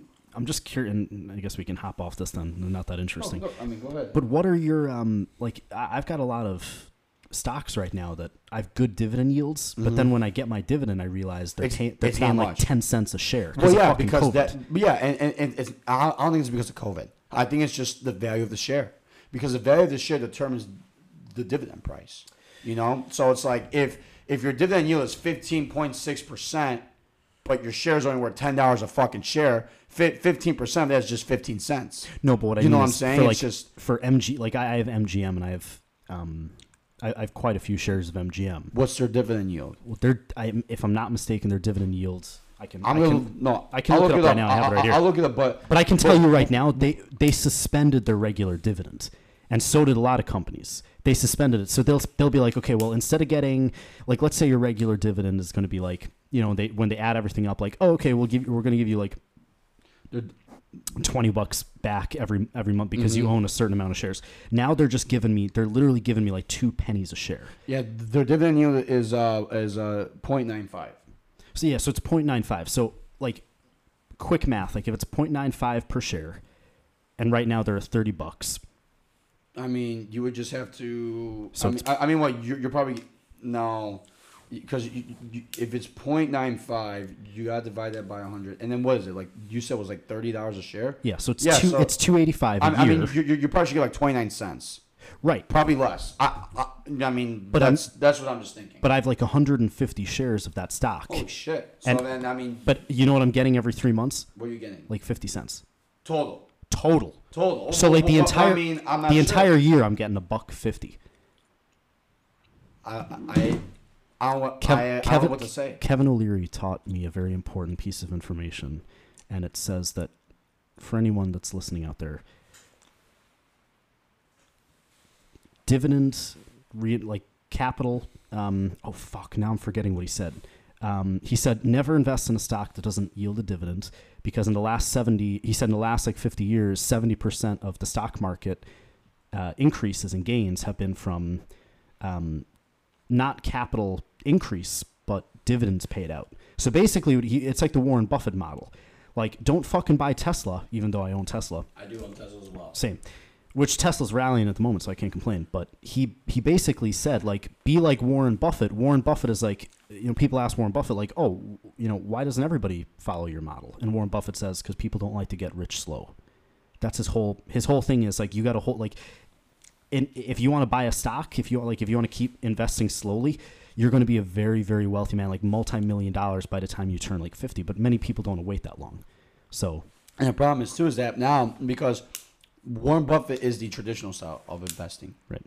But when you look at people who are very aggressive, you know, that's why day traders became day traders, because they said, fuck that. I'm not waiting 20, 30, 40 years to get my fucking return. I want that shit now. Yeah.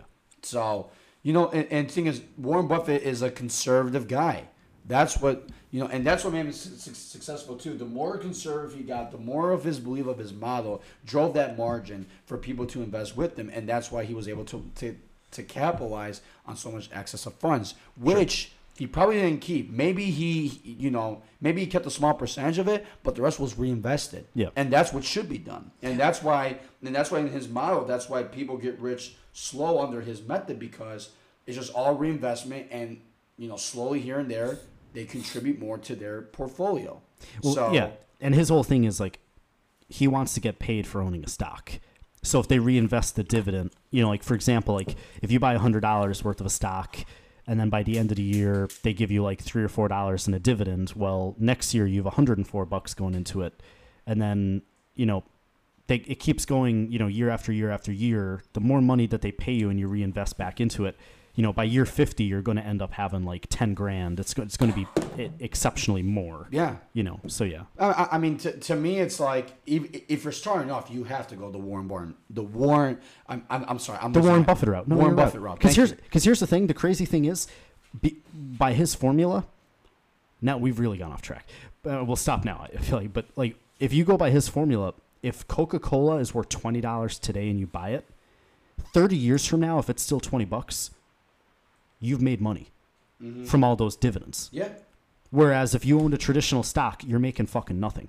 So if you own if Tesla, it's not that you're making nothing, you know, but because you made a bet that would go up and it didn't. Correct. That's like that. I think that's the correct. mindset.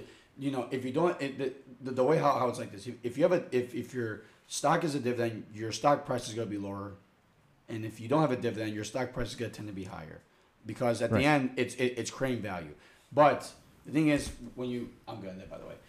When you have a stock that doesn't have a dividend and it's at a high price, and then you got your total returns on what you are, the thing is, it's a price that you gotta pay, because at the end of the day, when you're withdrawing from that, you're being taxed on it.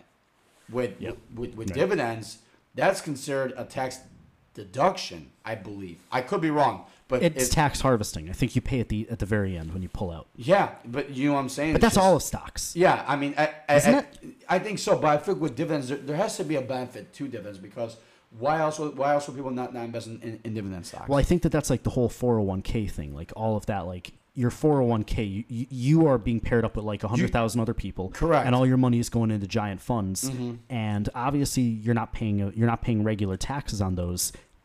The government incentivizes it, and they're like, no, we're not going to charge you the full tax rate, because we want to incentivize people saving for retirement. But now, right? That sounds right. I think so. Yeah. I don't know. I mean, what do you think, Mike? What's the question? The question is like, look, man, I didn't even study any of this, and I'm talking like I'm a fucking expert. So I mean, this is all just smoke and mirrors. I mean, you know, I would say you have a very good knowledge of, or I would say a good foundation of, you know, along with myself, that, you know, about stocks in general, like dividends and stuff like that. So it's like, what are your thoughts on dividends, and what are your thoughts on, like, just in general, like, do you think that a dividend is more of the type of stock that you should invest in, or do you should invest in a stock that doesn't carry a dividend, but that strikes for a higher market price? What up? Ethan, thank you. Mike, thank you. I appreciate you guys coming on.